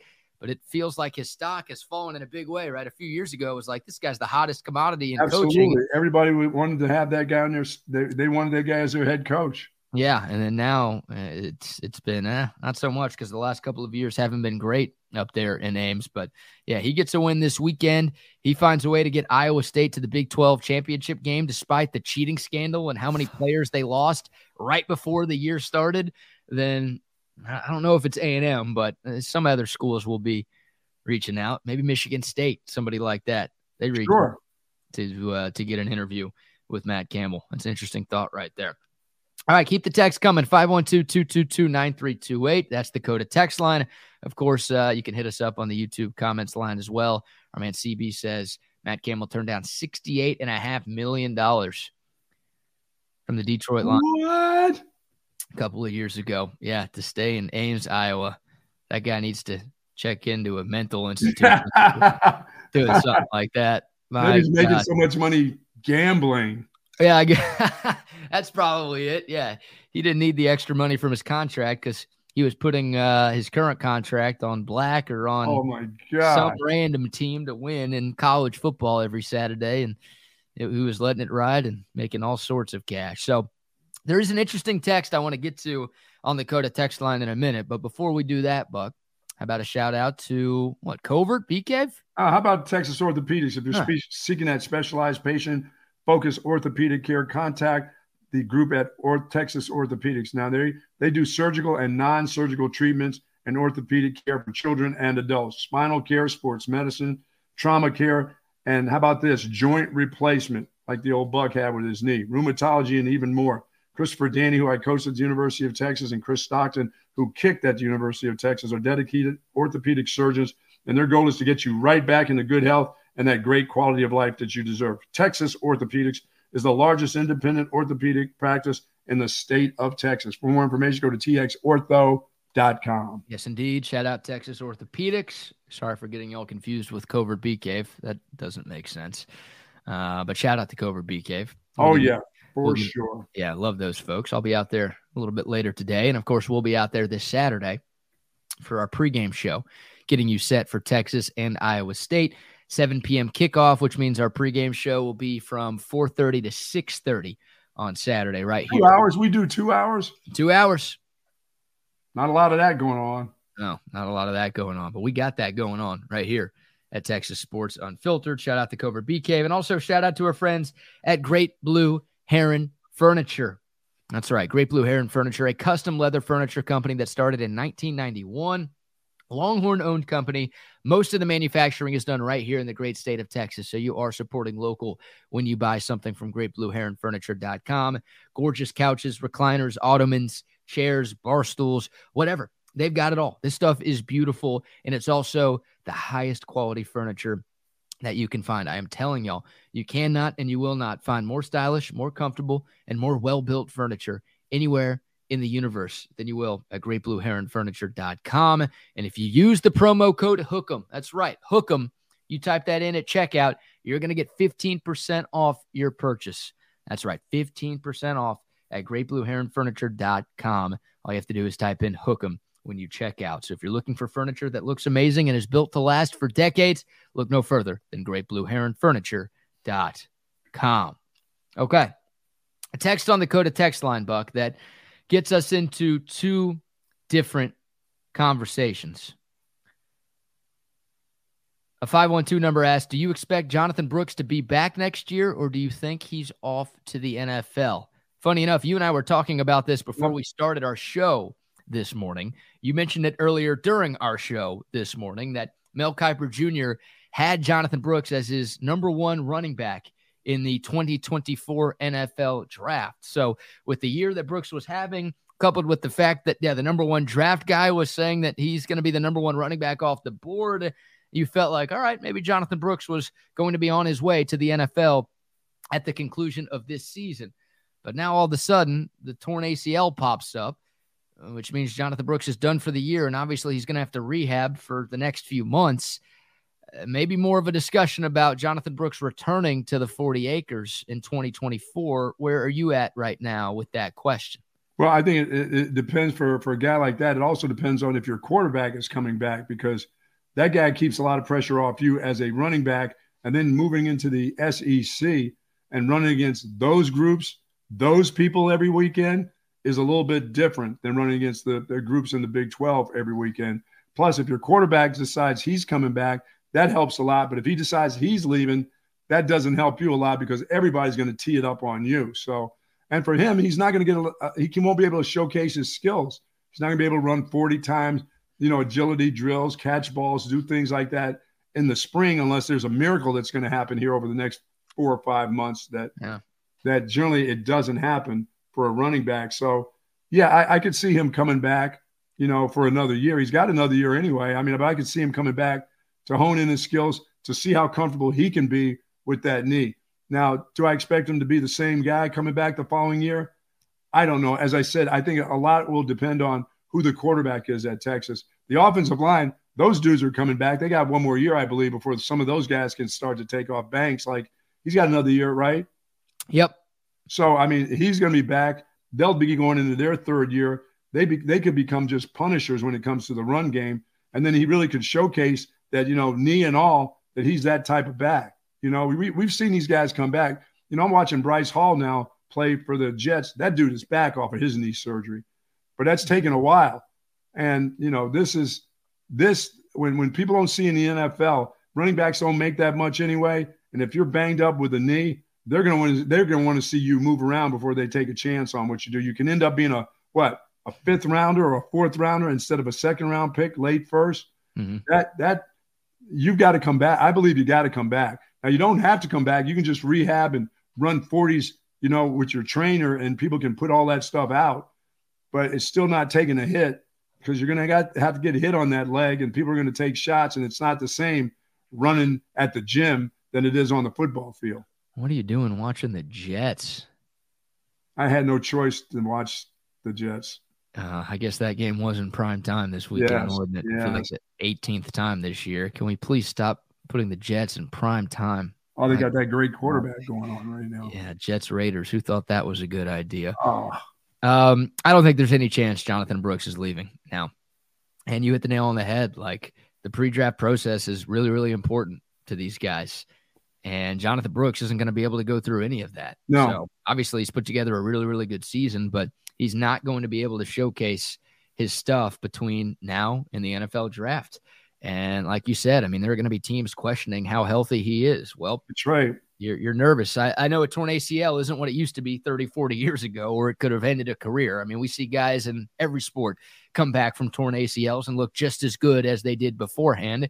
And yeah, so there's definitely a chance that happens with Jonathan Brooks. Obviously, we hope that happens with Jonathan Brooks, but there's still some skepticism, I think, from NFL teams about how healthy he is going to be and how worthy of a high draft pick he would be. So you're right. I mean, Jonathan Brooks was probably a second-round pick before he went down with an injury. He's not Bijan Robinson level prospect. He's not Jahmyr Gibbs level prospect. I don't think he would have found his way in the first round of the draft, but probably would have been a day 2 draft pick in the NFL if he had stayed healthy. But because of this injury and because the surgery and all the rehab that he's going to have to go through over these next few months, I think that's enough to knock Jonathan Brooks down from day 2 to day 3. And that's probably enough to convince him that he should come back for another year so he can play himself back up into that day 1 or day 2 conversation. Yeah, and play himself back into shape of being a running back, moving on to the next level. I mean, he's got to prove it to himself. There's stuff within your own mind that you have to prove that you can't prove, on the track and doing training with your trainer and stuff.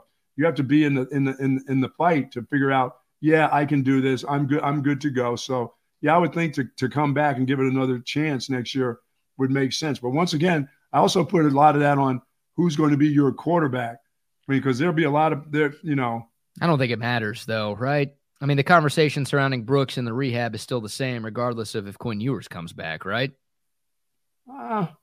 Yeah, he's still got a rehab, and he still can't go through the pre-draft process. So yeah, I'll answer that for you and for me.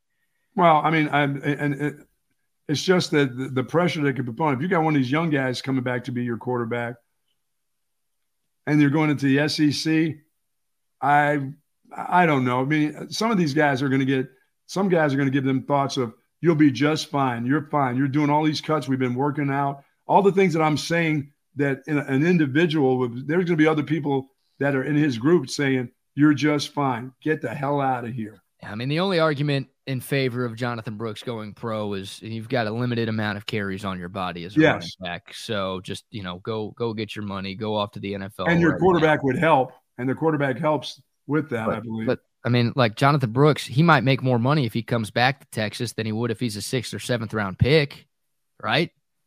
Like, he might make more off NIL next year than he could if he was a late day 3 pick, which because he would be the guy on campus. He would be the big man on campus. Right. I mean, so I'm sure he's already doing pretty well at NIL right now, but the fact that he's had a really, really good season and everybody knows who he is, and it seems like a great kid, like more and more businesses are going to want to associate themselves with Jonathan Brooks. So more and more opportunities for him to make money here. So, like, to me, the only argument, once again, for him to leave is just, hey, you get to the NFL as quickly as possible.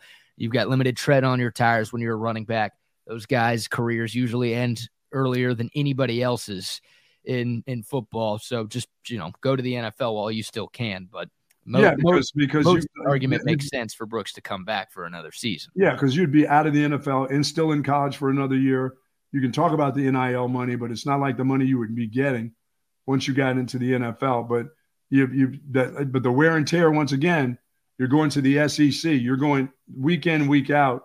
It's a pounding that may be a little bit different from the pounding that you've been getting. You know what I'm saying? Yeah, I don't know. I feel good enough about Jonathan Brooks being able to play well against SEC teams, and I just feel like coming back would only improve his draft stock. Once again, if he didn't get hurt, then I think everything you're saying makes sense, right? Like, do you really want to go to the SEC and go against those defenses? No, he'd be out of here. He'd be out of here. If he were the Doak Walker Award winner or runner-up, he'd be gone. Yep. Yeah. But now, because of the injury, I think it makes too much sense for Jonathan Brooks to come back. So we'll see. I mean, there's going to be some competition in the running back room next year for Texas. C.J. Baxter's obviously coming back. We know Jaden Blue's coming back as well. Savion Red could be back for this Texas team too. So all of those guys will be back. Yeah, when that guy's healthy, when Jonathan Brooks healthy, there is no competition. There's just him and some backups. Yeah. I don't think Texas has a running back recruit committed just yet for 2024. You got to have somebody from Florida come, and somebody, I mean, their running back coach is just a killer dog on the recruiting trail when it comes to running backs. I think there's another kid out of the state of Florida that may be coming. Okay, I got to double check that for running backs, but Texas has some dudes in that running back room. But Jonathan Brooks proved this year he was the best. Oh yes, the hope is he does come back next year and can prove that once again.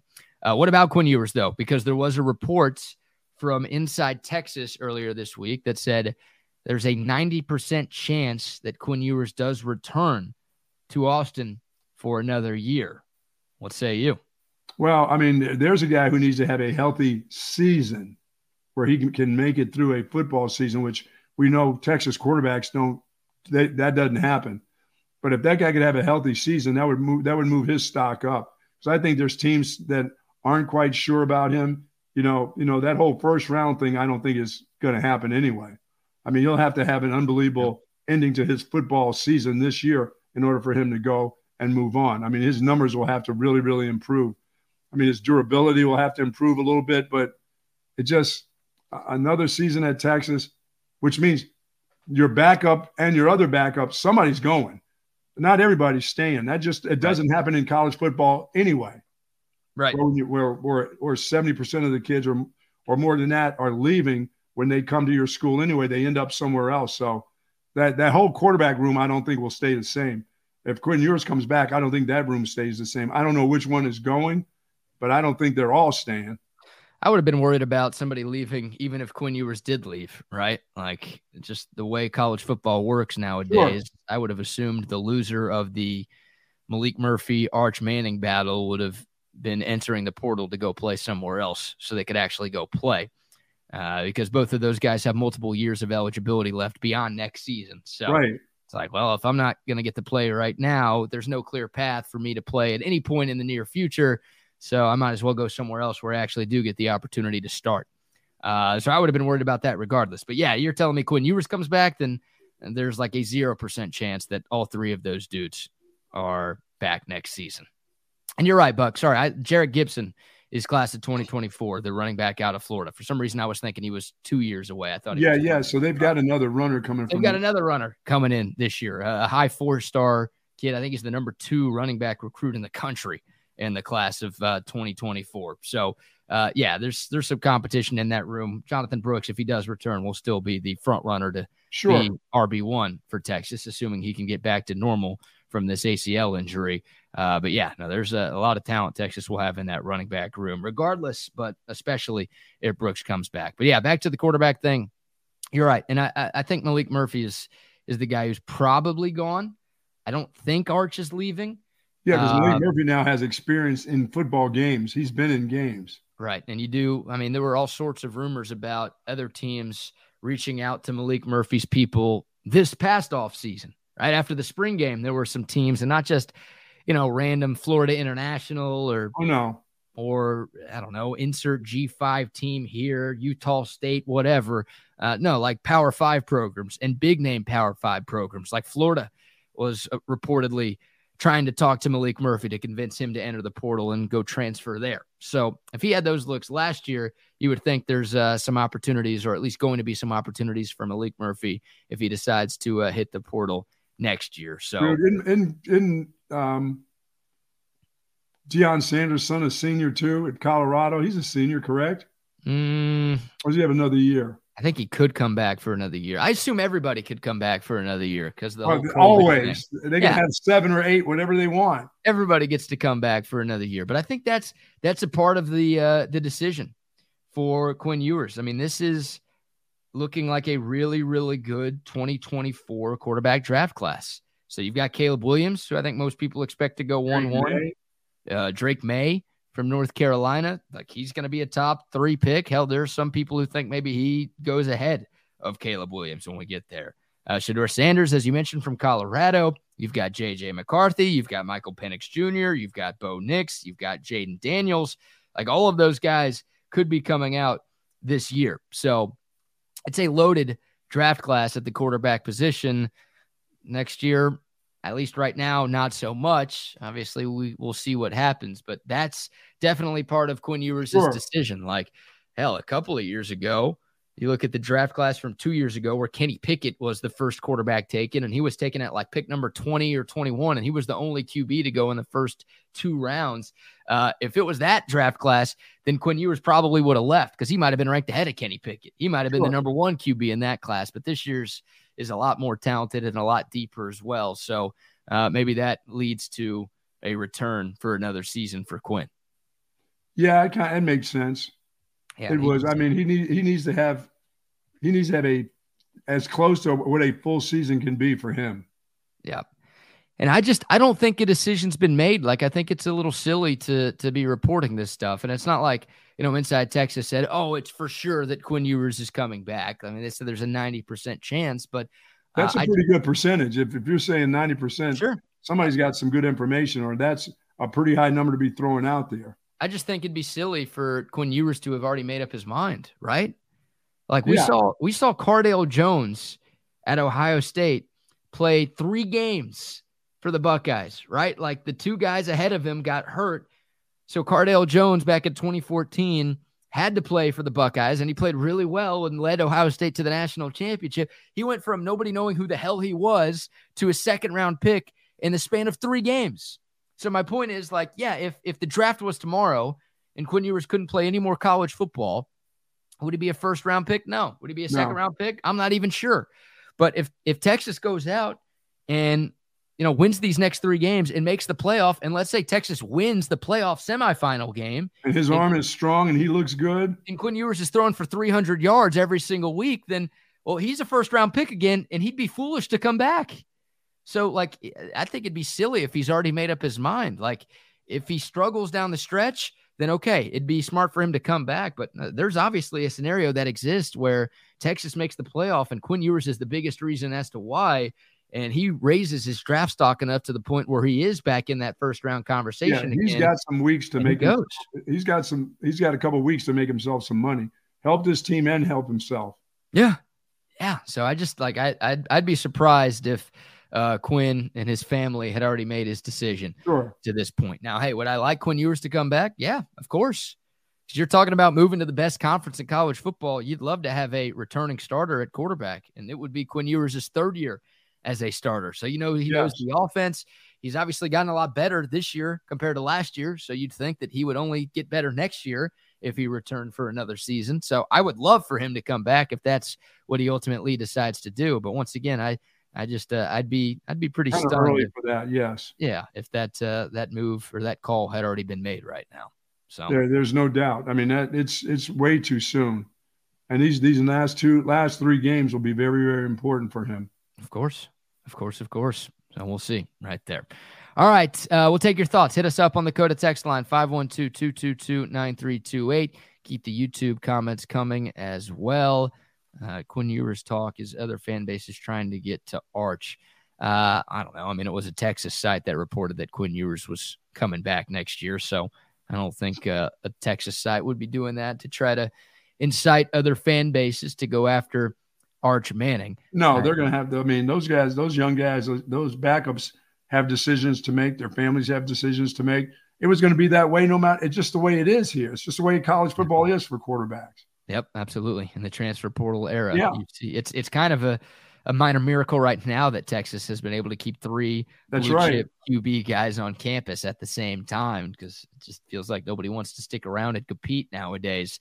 It'd be an even bigger miracle if all 3 of those guys, once again, are back in this quarterback room next year. I'd be pretty surprised. You get to compete, but the only way you get to play is if the guy in front of you gets hurt. Right.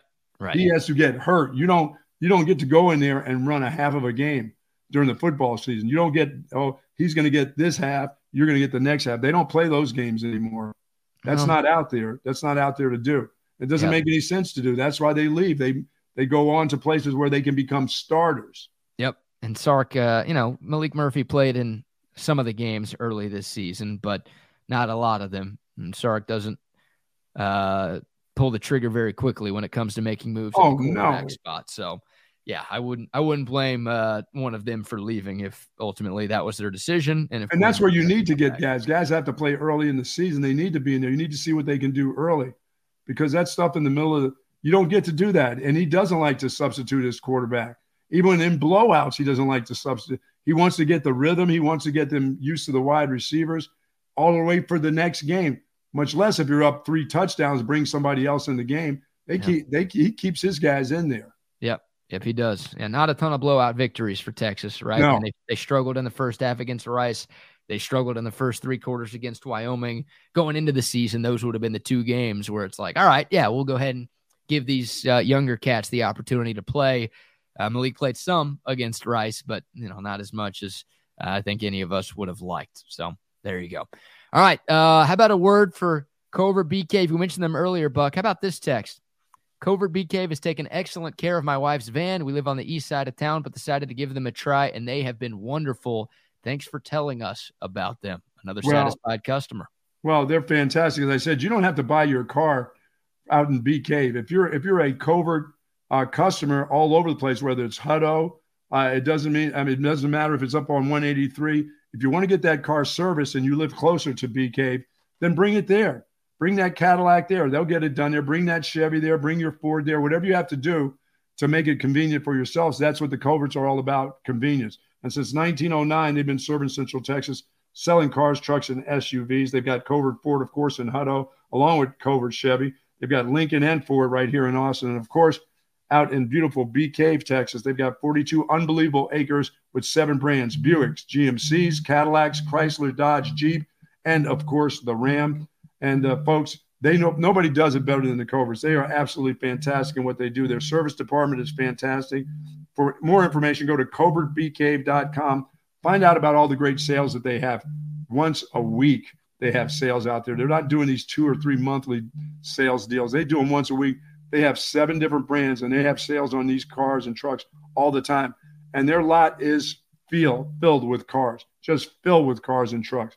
The Jeep out there right now is unbelievable. Go out there and check out that. While you're there, say hello to Dan Covert. Say hello to Mike, of course, general manager, Stacy, the boss, Jerome out there, the whole gang. They will meet and greet you like nobody's business.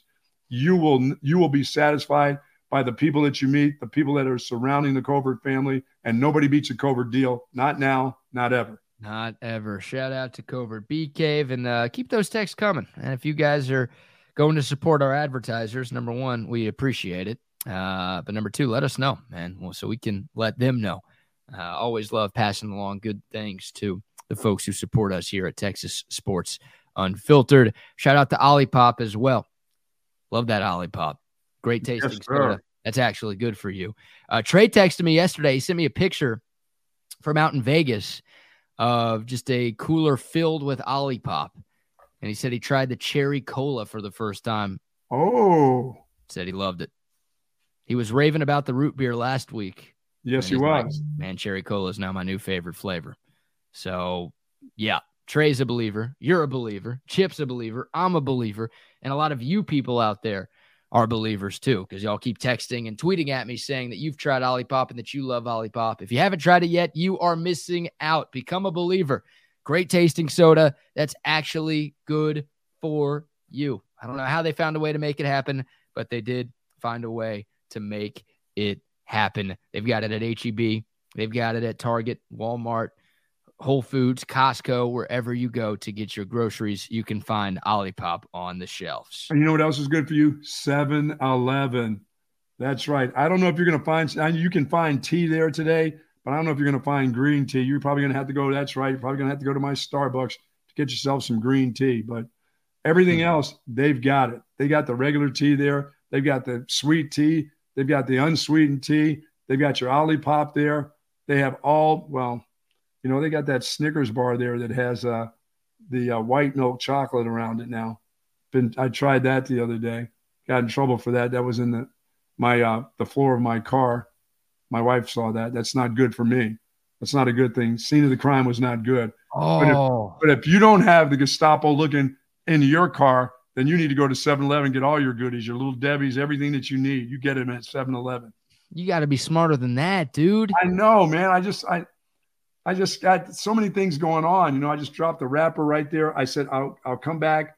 Once I go into the house, I'll come back in, wrap it up in something and put it in the trash. No. She was That's like, on you, man. I can't get mad at your wife for that one. You know the rules and you broke the rules and you got caught. Hey, listen, I live here too. What do you mean I know the rules? I make the rules. No way. It's her house now. She's the captain now. Oh my goodness! Yeah. Was she the leader? She the team leader? She's the flight leader, the house leader. She's a house leader. The marriage leader. All of the above. You can't be trying to sneak a fast one by her. It ain't happening, dude. Yeah, but you get it all at 7-Eleven. 7-Eleven is fantastic, man. I'm going to get my paper there today because I'm gonna be heading out to the Round Rock area, Hutto area, because we got a big event out there tomorrow. Yeah, we'll be out there Thursday, tomorrow. Right? Yep, tomorrow morning we'll be out there. Actually, for a lot of the day, we'll be at the brand new Academy Sports and Outdoors in Hutto, celebrating the grand opening of that new spot. They're going to have great specials going on all weekend long out there at that Academy. But we're also going to be giving away some Academy gift cards tomorrow. So come by and see us. We'll have some Texas Sports Unfiltered swag as well. We'll be there from 8 to 1 tomorrow. So, yeah, starting early with Bucky and BK. But all of the shows from 8 to 1 will be out there at that Academy. We'll be inside, which is good news. So come inside, say what's up to us, get you some gear. You know, maybe if you're a Rangers fan, buy you some Rangers World Series gear. If you're a Longhorn fan, you know, they've got all sorts of Texas gear. If you're an Aggie fan, celebrating the firing of Jimbo Fisher, and you want to be proud about that. They've got Aggie gear too, but they got tons of Aggie gear. They've got everything. You know what Academy has. Y'all don't need us to tell you that.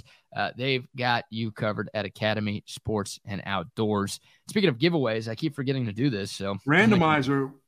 We got the randomizer's got to make a comeback because we got to give away a $150 Cabo Bob's catering gift card this morning.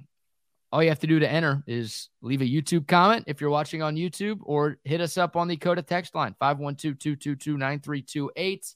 You do either of those things. You leave any sort of comment or text, you are entered to win that $150 catering gift certificate from our great friends over at Cabo Bob's. Love Very those nice. folks. Got to get you a burrito over there, man. That stuff is fantastic. And they are hooking you people up all season long, just like that. Buck, we haven't talked much NFL today. Some news out of Buffalo.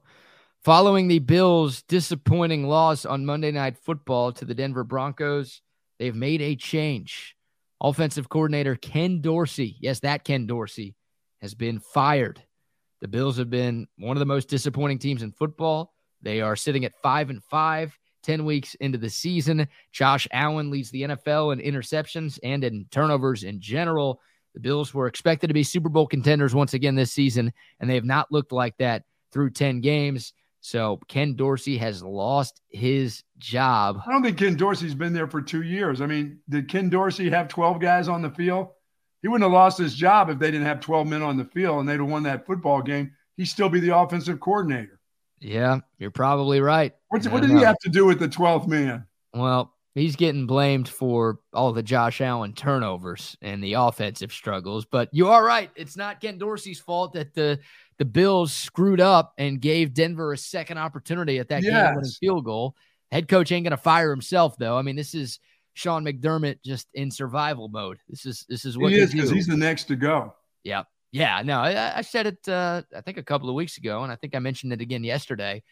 If the Bills miss the playoffs this year, McDermott's gone. Yes. I mean, there are some Buffalo Bills fans who are already, saying, oh, even if the Bills do make the playoffs, but if they don't make it to the Super Bowl, then McDermott's got to go, because they've obviously been knocking on the door, but they haven't been able to get over the hump. They made it to the AFC title game once, I think during the COVID year, but every other year they keep making the playoffs, but they're not getting to the Super Bowl, and hell, they're usually not even getting to the conference championship game. So there are already Bills fans saying, hey, if we didn't get at least there, we need to make a move. But if they don't even make the playoffs, yeah, he gone. Yeah, I mean, it's not many teams get a chance to have a Hall of Fame quarterback that doesn't make it to the playoffs. This guy's a Hall of Fame quarterback. No matter which, his numbers are going to be totally ridiculous before it's said and done. He's got to cut back on some of the mistakes that he's making, but they've got to do something better with that offense. The other night they had an opportunity where they were running the ball. Then they put it in Josh Allen's hand and let him start throwing interceptions again. They were running the ball pretty well. They stopped there. I mean, some of that may be on Dorsey, but he's also had Josh Allen playing at a level that was just slightly below what Patrick Mahomes has been doing for this season. He had cut back on some stuff, and now he's got 2 back-to-back games where he's like not even throwing it to him. He's like walking it over and handing it to the guys on defense. Yeah, no, Josh Allen's been bad this year. He's nowhere close to Patrick Mahomes' level right now. Obviously, those guys were in the same conversation for a while. It was kind of like Joe Burrow, Josh Allen, Patrick Mahomes. Those are the creme de la creme in the AFC, and Mahomes is obviously still there. I think Burrow's still there. Josh Allen right now is not there. Now, I'm not telling you to close the book on him, because we've seen enough good from Josh Allen over the course of his career to think that he can bounce back. But no, last year he had a lot of turnovers and was a little bit down. And then obviously this year he's been a turnover machine for Buffalo. So Brian Daboll was the offensive coordinator there for a few years. Obviously he left to take the job with the Giants. You mentioned it. This is Ken Dorsey's second year in Buffalo. Josh Allen hasn't been the same since Brian Daboll took that gig with the G-Men. So, yeah, once again, no surprise. Like you thought Buffalo had to do something to switch things up this year, and Ken Dorsey is the victim of their struggles. But hired a special teams coach. The guy that put 12 out there. They've obviously got to turn things around this year. Otherwise, everybody is going to be losing their jobs in Buffalo. Oh, for sure. Yeah. All right, NFL Power Rankings, Buck. We do these every Wednesday. I would love to hear your top 5 teams in the NFL as we sit 10 weeks into the 2023 season. Who you got? I got the Eagles, the Chiefs, San Francisco, because they're back again, the Dallas Cowboys, and then the Ravens. I got Ravens as 5. Some would say the Ravens have moved up. Not after last week, not after that loss to Cleveland. Forget about it. No. But I've got San Francisco, who is stumbling around for 3 games. I've got them back at number 3. Got Kansas City at number 2. But I got the Eagles at number 1. I got the Dolphins out of the top 5. That's fair. I mean, the Dolphins haven't proven that they can beat good teams. They're 6-3 on the year, which is very good. Their 6 wins, though, have come against teams with losing records. Their 3 losses have come against teams with winning records. So they've beaten the teams that they're supposed to beat, but whenever they've played a really, really quality opponent, they've come up on the losing end. So I don't have Miami in my top 5 either. I think they're close. They're probably number 6 or number 7 for me right now. But I don't have the Dolphins in my top 5 either. I would probably put them at 7. I'd probably put them behind Detroit. Okay. Yeah, our lists are pretty similar. I've got Philadelphia at number 1 right now too. I've got Kansas City right behind them at number 2. San Francisco, I'm with you, man. I mean, nobody gave up on them. At least nobody should have given up on them. They looked great. They bounced back in a major, major way. Not only beating the Jacksonville Jaguars, who were 6-2 going into last weekend, but they beat the brakes off of the Jags in Jacksonville, in Duval, as they say. I don't have Dallas in my top 5, though. I've got Detroit number 4. And I've got Baltimore number 5. So our only difference is, I've got the Lions at number 4, and in my top 5, you've got the Cowboys number 4, and in your top 5, I don't have the Cowboys there right now. You worried about that Cowboys defense? Because there's nothing to worry about with that offense until you just have totally said, hey, they can't run the ball. Right. Well, yeah, that's absolutely a worry that you can have about the Cowboys offense. They can't run the ball. That's a huge worry. I'm more worried about that than anything on defense right now. I don't love that Diggs is obviously out for the year.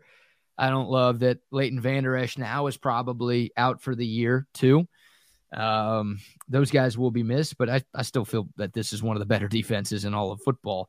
But yeah, and Dak's playing at a great level. The defense has been good. The wide receivers have been great. CeeDee Lamb's doing things that we've never seen an NFL wide receiver do.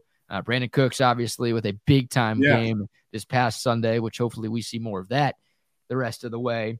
But, the Cowboys can't run, and also the Cowboys have to be better on the road. Like, Dallas has been the best home team in football this year. Hell, they've got the longest active home winning streak in the NFL. They've won 12 straight at home going back to last season, and they've outscored opponents 160-50 in those 12 games. Where they put it on people at home. I'm telling you, man, it's been impressive what Dallas has done at AT&T Stadium. And they got the Panthers this week at home? In Carolina. It's in Carolina. Yeah, that's road game. So even on this road trip, they need to get it going. Yeah, well, it shouldn't matter, right? I mean, no. I know the Cowboys have struggled a little bit outside of Arlington, but now they're playing a one-win Carolina team. So I know the Cowboys did lose to Arizona on the road this year, and before last Sunday, that was a one-win team as well. But no, it shouldn't matter that the Cowboys are playing on the road. But look, if the Cowboys don't win the division, and right now they're 2 games behind Philadelphia, then they're going to have to play all of their playoff games on the road. At least you would think. They've got to showcase more of an ability to play up to standard on the road. I agree.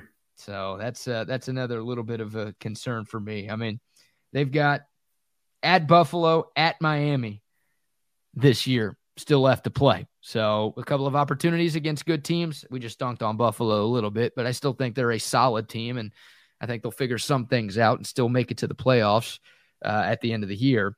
But some chances for the Cowboys to showcase their ability to win away from home. And obviously they've got that big game against Philadelphia at AT&T here in a few weeks too. Well, so. I know this. I'm not totally bought into the AFC is better this year.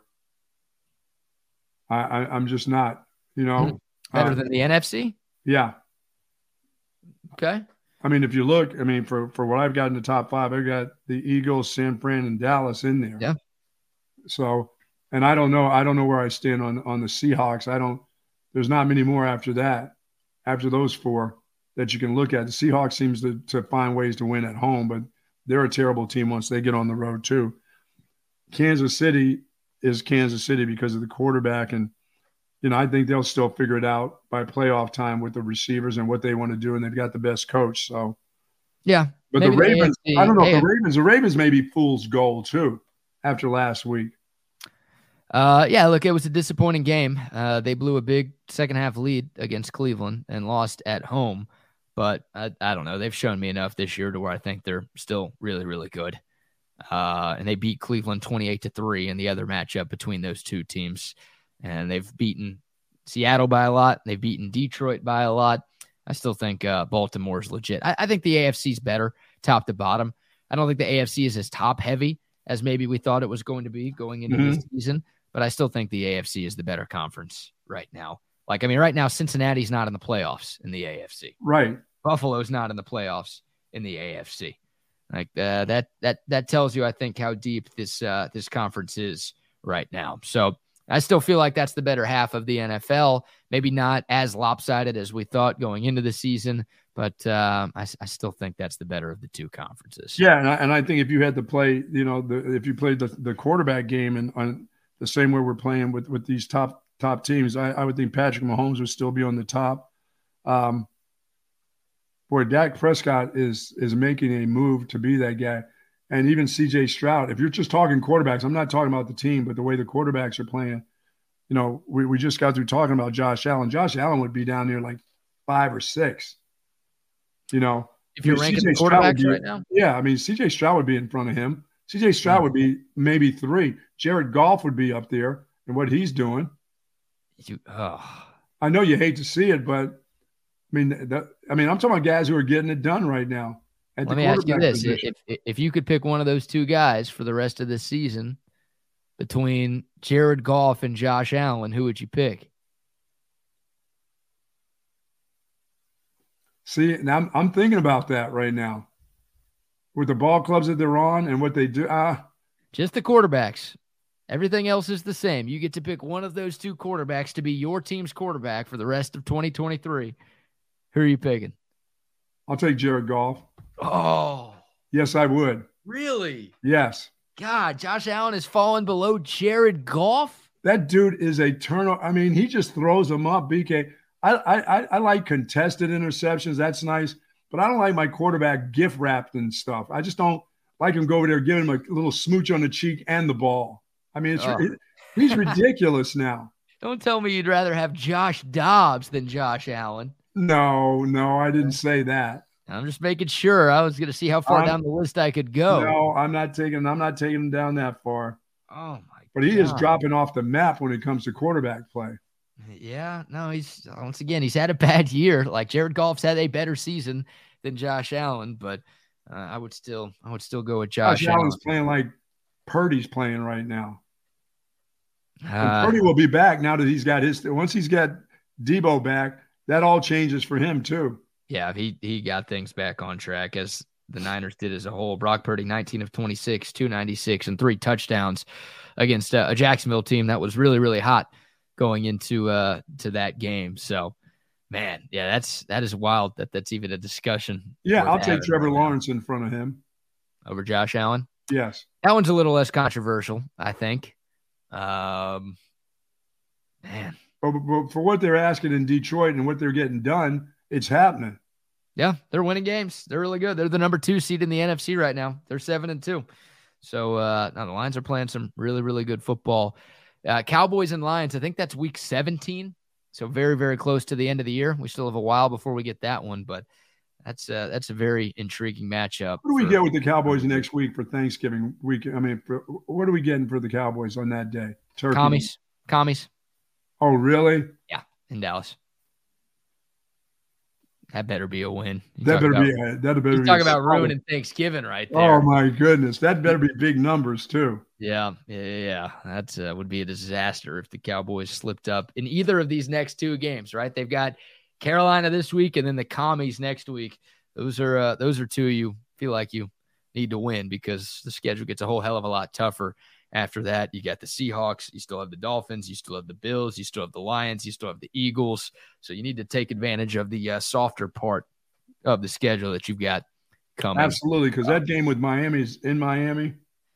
Yes, Christmas Eve. It'll be hot. It'll still be warm enough. And those indoor Cowboys will be they'll be melting away. That's right. That's one for the Tua there. Oh, you're calling the Dolphins? You know the Cowboys have a winning record, right? And you know what the Dolphins do against teams with winning records, don't you? Have you seen that secondary versus those receivers, though? No, because the game hasn't happened, so nobody has. You will see. All right. Hey, some shout-outs. We've got a pretty funny story to wrap things up here in a moment. Also, a little Texas basketball talk as the Longhorns are back in action tonight at the Moody Center. Top Gun, Buck? Yes, sir. Brandon Mars and Top Gun, and get that tiller ready, getting that garden ready for this spring, preparing my garden, getting all the garden tools that I need. You can get all that at Top Gun. And now if you've got a big project going on where you need a Bobcat, they've got those too for rent. They're going to let you have an opportunity to do it yourself, build your own driveway, build your own parking spaces. Top Gun's got all the equipment that you need for all that heavy duty stuff. And of course, just even the small stuff, like I'm doing my small garden, but I'm not digging my way through it with a pickaxe. I need a tiller. I can get a tiller right there at the 2 Top Gun locations. And Brandon Mars, whether it's chainsaws, pole saws, you name it, they've got it. Absolutely. Top Gun, 2 Austin area locations. They've been the best at what they do since 1996. TopGun.net is the website. Top Gun, we will shoot you straight. Also, some love to SendTexTickets.com. If you're looking for tickets for anything, you can find them. SendTexTickets.com. Every sporting event, every concert, every Broadway show. Hey, mention it. The Longhorns back in action tonight at the Moody Center. If you're trying to get into the mood, to be able to bless the mood, get your tickets at SendTexTickets.com. Also, a shout out to Altstadt Beer, the best beer that you can find all throughout the state of Texas. This stuff is liquid gold, man. I'm telling you. You know what else is gold? Woods Comfort System. That's right. Gold, cold, heat, whatever you need. Woods Comfort Systems. They've been doing it for over 60 years. And folks, this morning got a little cool. The heat popped on. Oh, no smoke, no soot, no nothing. Just clean, warm air coming out for the Buck this morning. I love it. I love it when that system pops on and I'm not smelling the leftovers of the year before. It's fantastic. They do such a great job. And if you've got a contract with Woods Comfort Systems, believe me, they're going to get out there and make sure all the air ducts, all the heating ducts, they're all clean and ready for you, especially as winter is starting to come upon us in December. And I think that would be December 17th. Did I call that? Yeah, I called it December 17th. BK's calling for it on the 21st. I'm calling it 17th. Yeah, well, it is on the 21st. That's why I'm calling it on the 21st. Oh, I see. That's when winter starts this year, Buck. I don't make the rules here. Don't get mad at me. You know who makes the rules? The Farmer's Almanac. That's who makes the rules. What do they know? What do you mean, what do they know? Farmers, come on. Hey, the next farmer you see, ask the farmer about that.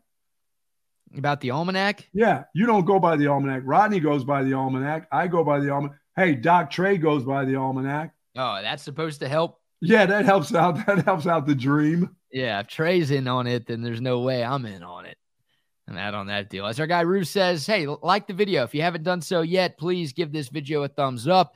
Thank you all for the continued love and support. If you haven't subscribed to us, please be sure to do just that. Of course, Texas Sports Unfiltered is live all day long from 8 to 5 every single weekday. So stick around. Of course, the Buck and I are done at 10, but Chaos Theory, we've got Jeff Howe at 11. We've got the midday show at 12, Chip and Zay from 1 to 3, and then Fire the Cannon from 3 to 5 today because it is Wednesday. So keep it locked in right here on the YouTube or on the free Texas Sports Unfiltered app all day long. Another reminder that we will be at Academy Sports and Outdoors tomorrow, the brand new location in Hutto. We hope to see all of you there. Buck, how about this story? I'm going to pull up a picture first to give you a little visual guide for the story that we are about to talk about here. Let me see if I can find this real quick. Where are you? Here we go. Here's our girl. You see this? Yes. This is not Stephen King with a wig on. That's not a girl. Well, it is a girl. That's by the a name dude. of what do you mean it's a dude? That's like a real girl? Yeah. Here's the story. Here's why we're showing you a picture right now. Her name is Amanda Burnside. She is from Southampton, New York, and she is a serial arson suspect. Okay? She looks like my friend Fred. She is... Who's Fred? Do you have a picture? Of mine. She looks like my friend Fred. Yeah. We got a side-by-side we can pull up here? Oh, my goodness. Come on, lady. Go ahead. She's burning stuff down? She has been accused of lighting fires at 3 houses. She was arrested for that. She was released on her own recognizance recently, and a judge ordered her for supervised release within 72 hours. As soon as she got let out of jail, within the first 2 hours, she had acquired a knife, went into a Dollar Tree, and tried to rob it. So literally, she was released on supervised release for 72 hours, even though prosecutors were like, no, don't let this woman out of jail, please. She could be trouble. And sure enough, they were right. Within 2 hours, she had robbed a Dollar Tree with a knife, and she got thrown right back in jail once again. Oh, Fred, come on. Fred, no, her name is Amanda Burnside, which is hilarious that she's an arsonist. She's like an attempted murderess, too. Yeah. I mean, Burnside with the name, though, is hilarious if she's accused of arson. That's as good as it gets, right? Where'd You she can't get make that that stuff mustache up. from? She's got a better mustache than you. Where do you see a mustache? On her? There's no mustache there. What are you talking about? Look at that thing on her lip. What is that? A caterpillar? What is the deal? Hers looks better than yours. That's called a nose, I think. That's on top of her lip. Is that what you're talking about? Slightly above her lips, there's some hairline fractures. Well, see that hair? That dark hair? Women can have hairline fractures. Yeah, but they can't have like a beard on their upper lip. I mean, look at that thing. I don't see what you're talking about, man. That is a woman. You're being incredibly disrespectful here, okay? Sorry. This is a woman by the name of Amanda Burnside who is apparently committing a lot of crimes, so maybe I shouldn't be so nice to her. No, why are you trying to be nice to Fred? Come on. If you take that wig off, that's going to be Fred. You know that is, so stop it.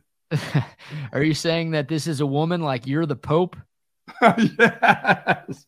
Close to it. And yes. Her name is Amanda. Is it Amanda? Amanda, yeah. Or is it Amanda? Amanda, yeah. Right. I don't know, man. You ask Wags. Wags will tell you on this one.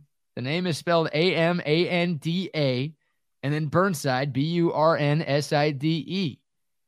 That's clearly a woman. I don't know what you guys are talking about. That is a lovely, effeminate looking is it really woman. Clear? That's not clearly any. No, that's clearly an arsonist. That's part wannabe murderer. Yeah, I mean, I guess at this point, she is no longer a suspected arsonist, right? Like, if you're suspected of committing crimes and then 2 hours after you're let out of jail, you commit another crime, I think that you're trying to shank somebody at the Dollar General. Yeah, I think that takes all of the suspicion out of the incident here, right? Like we know she did all of those arsons, right? She lit all of those houses on fire. There's no doubt about that anymore. If I went to 7-Eleven and said, "Hey, excuse me, young lady," and Fred there said, "No, I'm a dude. I'm going to go, my bad." No, that's a lady. Her name is Amanda Burnside. Clearly, that is a woman. I don't know what you're seeing here. No, don't let Rodney and them see that, please. If they see that, they're going to say there's something wrong with you. That is not. Rodney will tell you what friend of his looks just like that. And I guarantee you, Wags had at least 5 guys in the military that look just like that, too. Well, there are women in the military. So I know. Well, it would make sense if there are some folks who look like women in the military, right? No, Fred, no. What do you mean, Fred? You got to send me a picture of Fred. Like, this is Amanda. Goodness. I don't know. I watch Court TV. I watch Court TV every day. There looks like a murdering whatever dude that looks just like that every day on there. Are you saying her name should be Amanda Sideburn instead of Burnside? Yes. Did you you think she needs to read the Dr. Seuss book? If you were born with a dick, you're not a chick. That's the new one. Is that the new one that's out? Yeah, Dr. Seuss's drop. We've got Cat in the Hat. We've got One Fish, Two Fish, Green Eggs and Ham, and we've got If You're Born with a Dick, You're Not a Chick. All the places will go. Really. All the houses will burn. You're being insensitive, man. Like, sorry about that. This is a woman right here. Sorry about that, y'all. Yep, she is a criminal, but she is a she. That looks like Mickey the mobster. I mean, really, dude, come on, man. Don't ever bring up anything like this again. Well, we got to bring on Rodney and Wags. I would love to get these guys' thoughts on this story that we're talking about here. Double R and Wags with us. I guarantee you, Rodney had a gym teacher look just like this dude. Hey, guys, you know that I do a lot. Really was. Y'all know I do a lot of things in car racing, right? Yes. Boom. Right. Holy boom. What? I don't get what you guys are talking about. This is clearly a woman.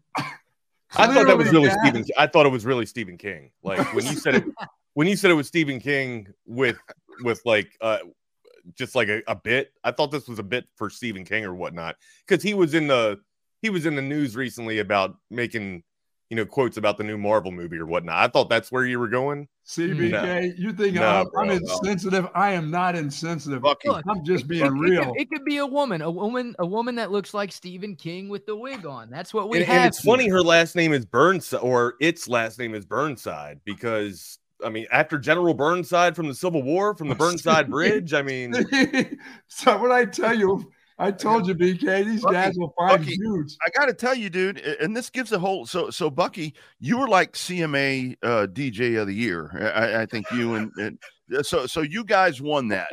And if I recall correctly, there is a country music song that says, "Amanda, light up my life." There it is, right there, right there, right?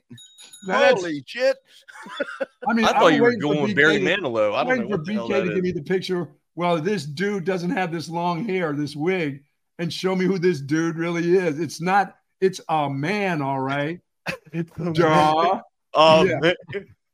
No, so this person has clearly been in jail before or has been apprehended. I mean, there is. I heard like the synopsis of the story, or at least a little bit of the lowdown of the story. Yeah, they are in and out of unstable situations. Yes. Correct. Yeah, they Amanda, I don't know why you guys are being so disrespectful. It's clearly a she in our picture. She was accused of lighting fires at 3 houses. So she was in jail for that. She got let go on bail.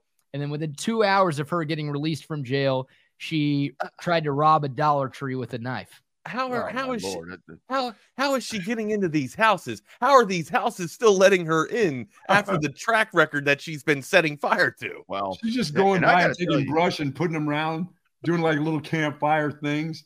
This dude is like a scout leader. What is this, a scout leader? Is this the plane leader? I've got a buddy in Round Rock. I keep looking at this picture. See, I'm like taking the glasses off and pulling that wig off. I'm calling his ass when I get done on my show. Oh, what do you mean his ass? There's no way. That's not a wig. You can see the root. You can see where that's parted at, man. Like that's real hair. It's real hair on a real woman. That's Stephen King. Rodney, you got to ask your friend why he looks like a woman, because it's clearly a woman to me. Hey, listen, Billy Joel said she's always a woman to me. This is what he was talking about. Dude looks like a lady. That's in the list of long no's. That's another no on a deserted island. Just me and this dude right here. It would never happen. Yeah, I don't care if it had all the body parts. No, it would be. There's just not a chance. Yeah, that's a firm acquaintance with my hand there, Buck. Yeah, that's right. Yeah, that's why I had 2 hands. That's why God gave me 2 hands. That's right. But no, thank you. It's just if you keep calling this person a woman, BK, people are going to question you on the text line. They're going to say there's something wrong with your eyes. This isn't something you'd see down on 6th Street that it wouldn't bother you. Wouldn't bother me. That looks pretty it wouldn't bother you like at 2 o'clock in the morning. No, I wouldn't try to take it home, but it wouldn't bother me. I would want to have a conversation with this to see with what her. The hell is... Why do you keep calling this? Well, and another song, old school song. Situation. I don't know if this is a real story or not. Knowing you, this is a crazy type of bit that you got going. I still think this is Stephen King. Then you have the disco song, guys. More than a woman. More than a woman to me. Who's that lady? Who's that lady? Yeah, I gotta go. This is making. I'm starting to get ill. Isley Brothers comes on and he checks out. I get it. You guys want me to leave her up on? No, we can take. Hey, just leave that up the whole time. I mean, we can take her down. Oh. Hey, shout out real quick to Miggy V, the winner of the Cabo Bob's gift card. Miggy, hit us up on the Coda text line 512-222-9328. Text that and we'll get you your prize. And congrats, fellas. She is off the screen, and I will be now too. See y'all. Yeah, there he goes.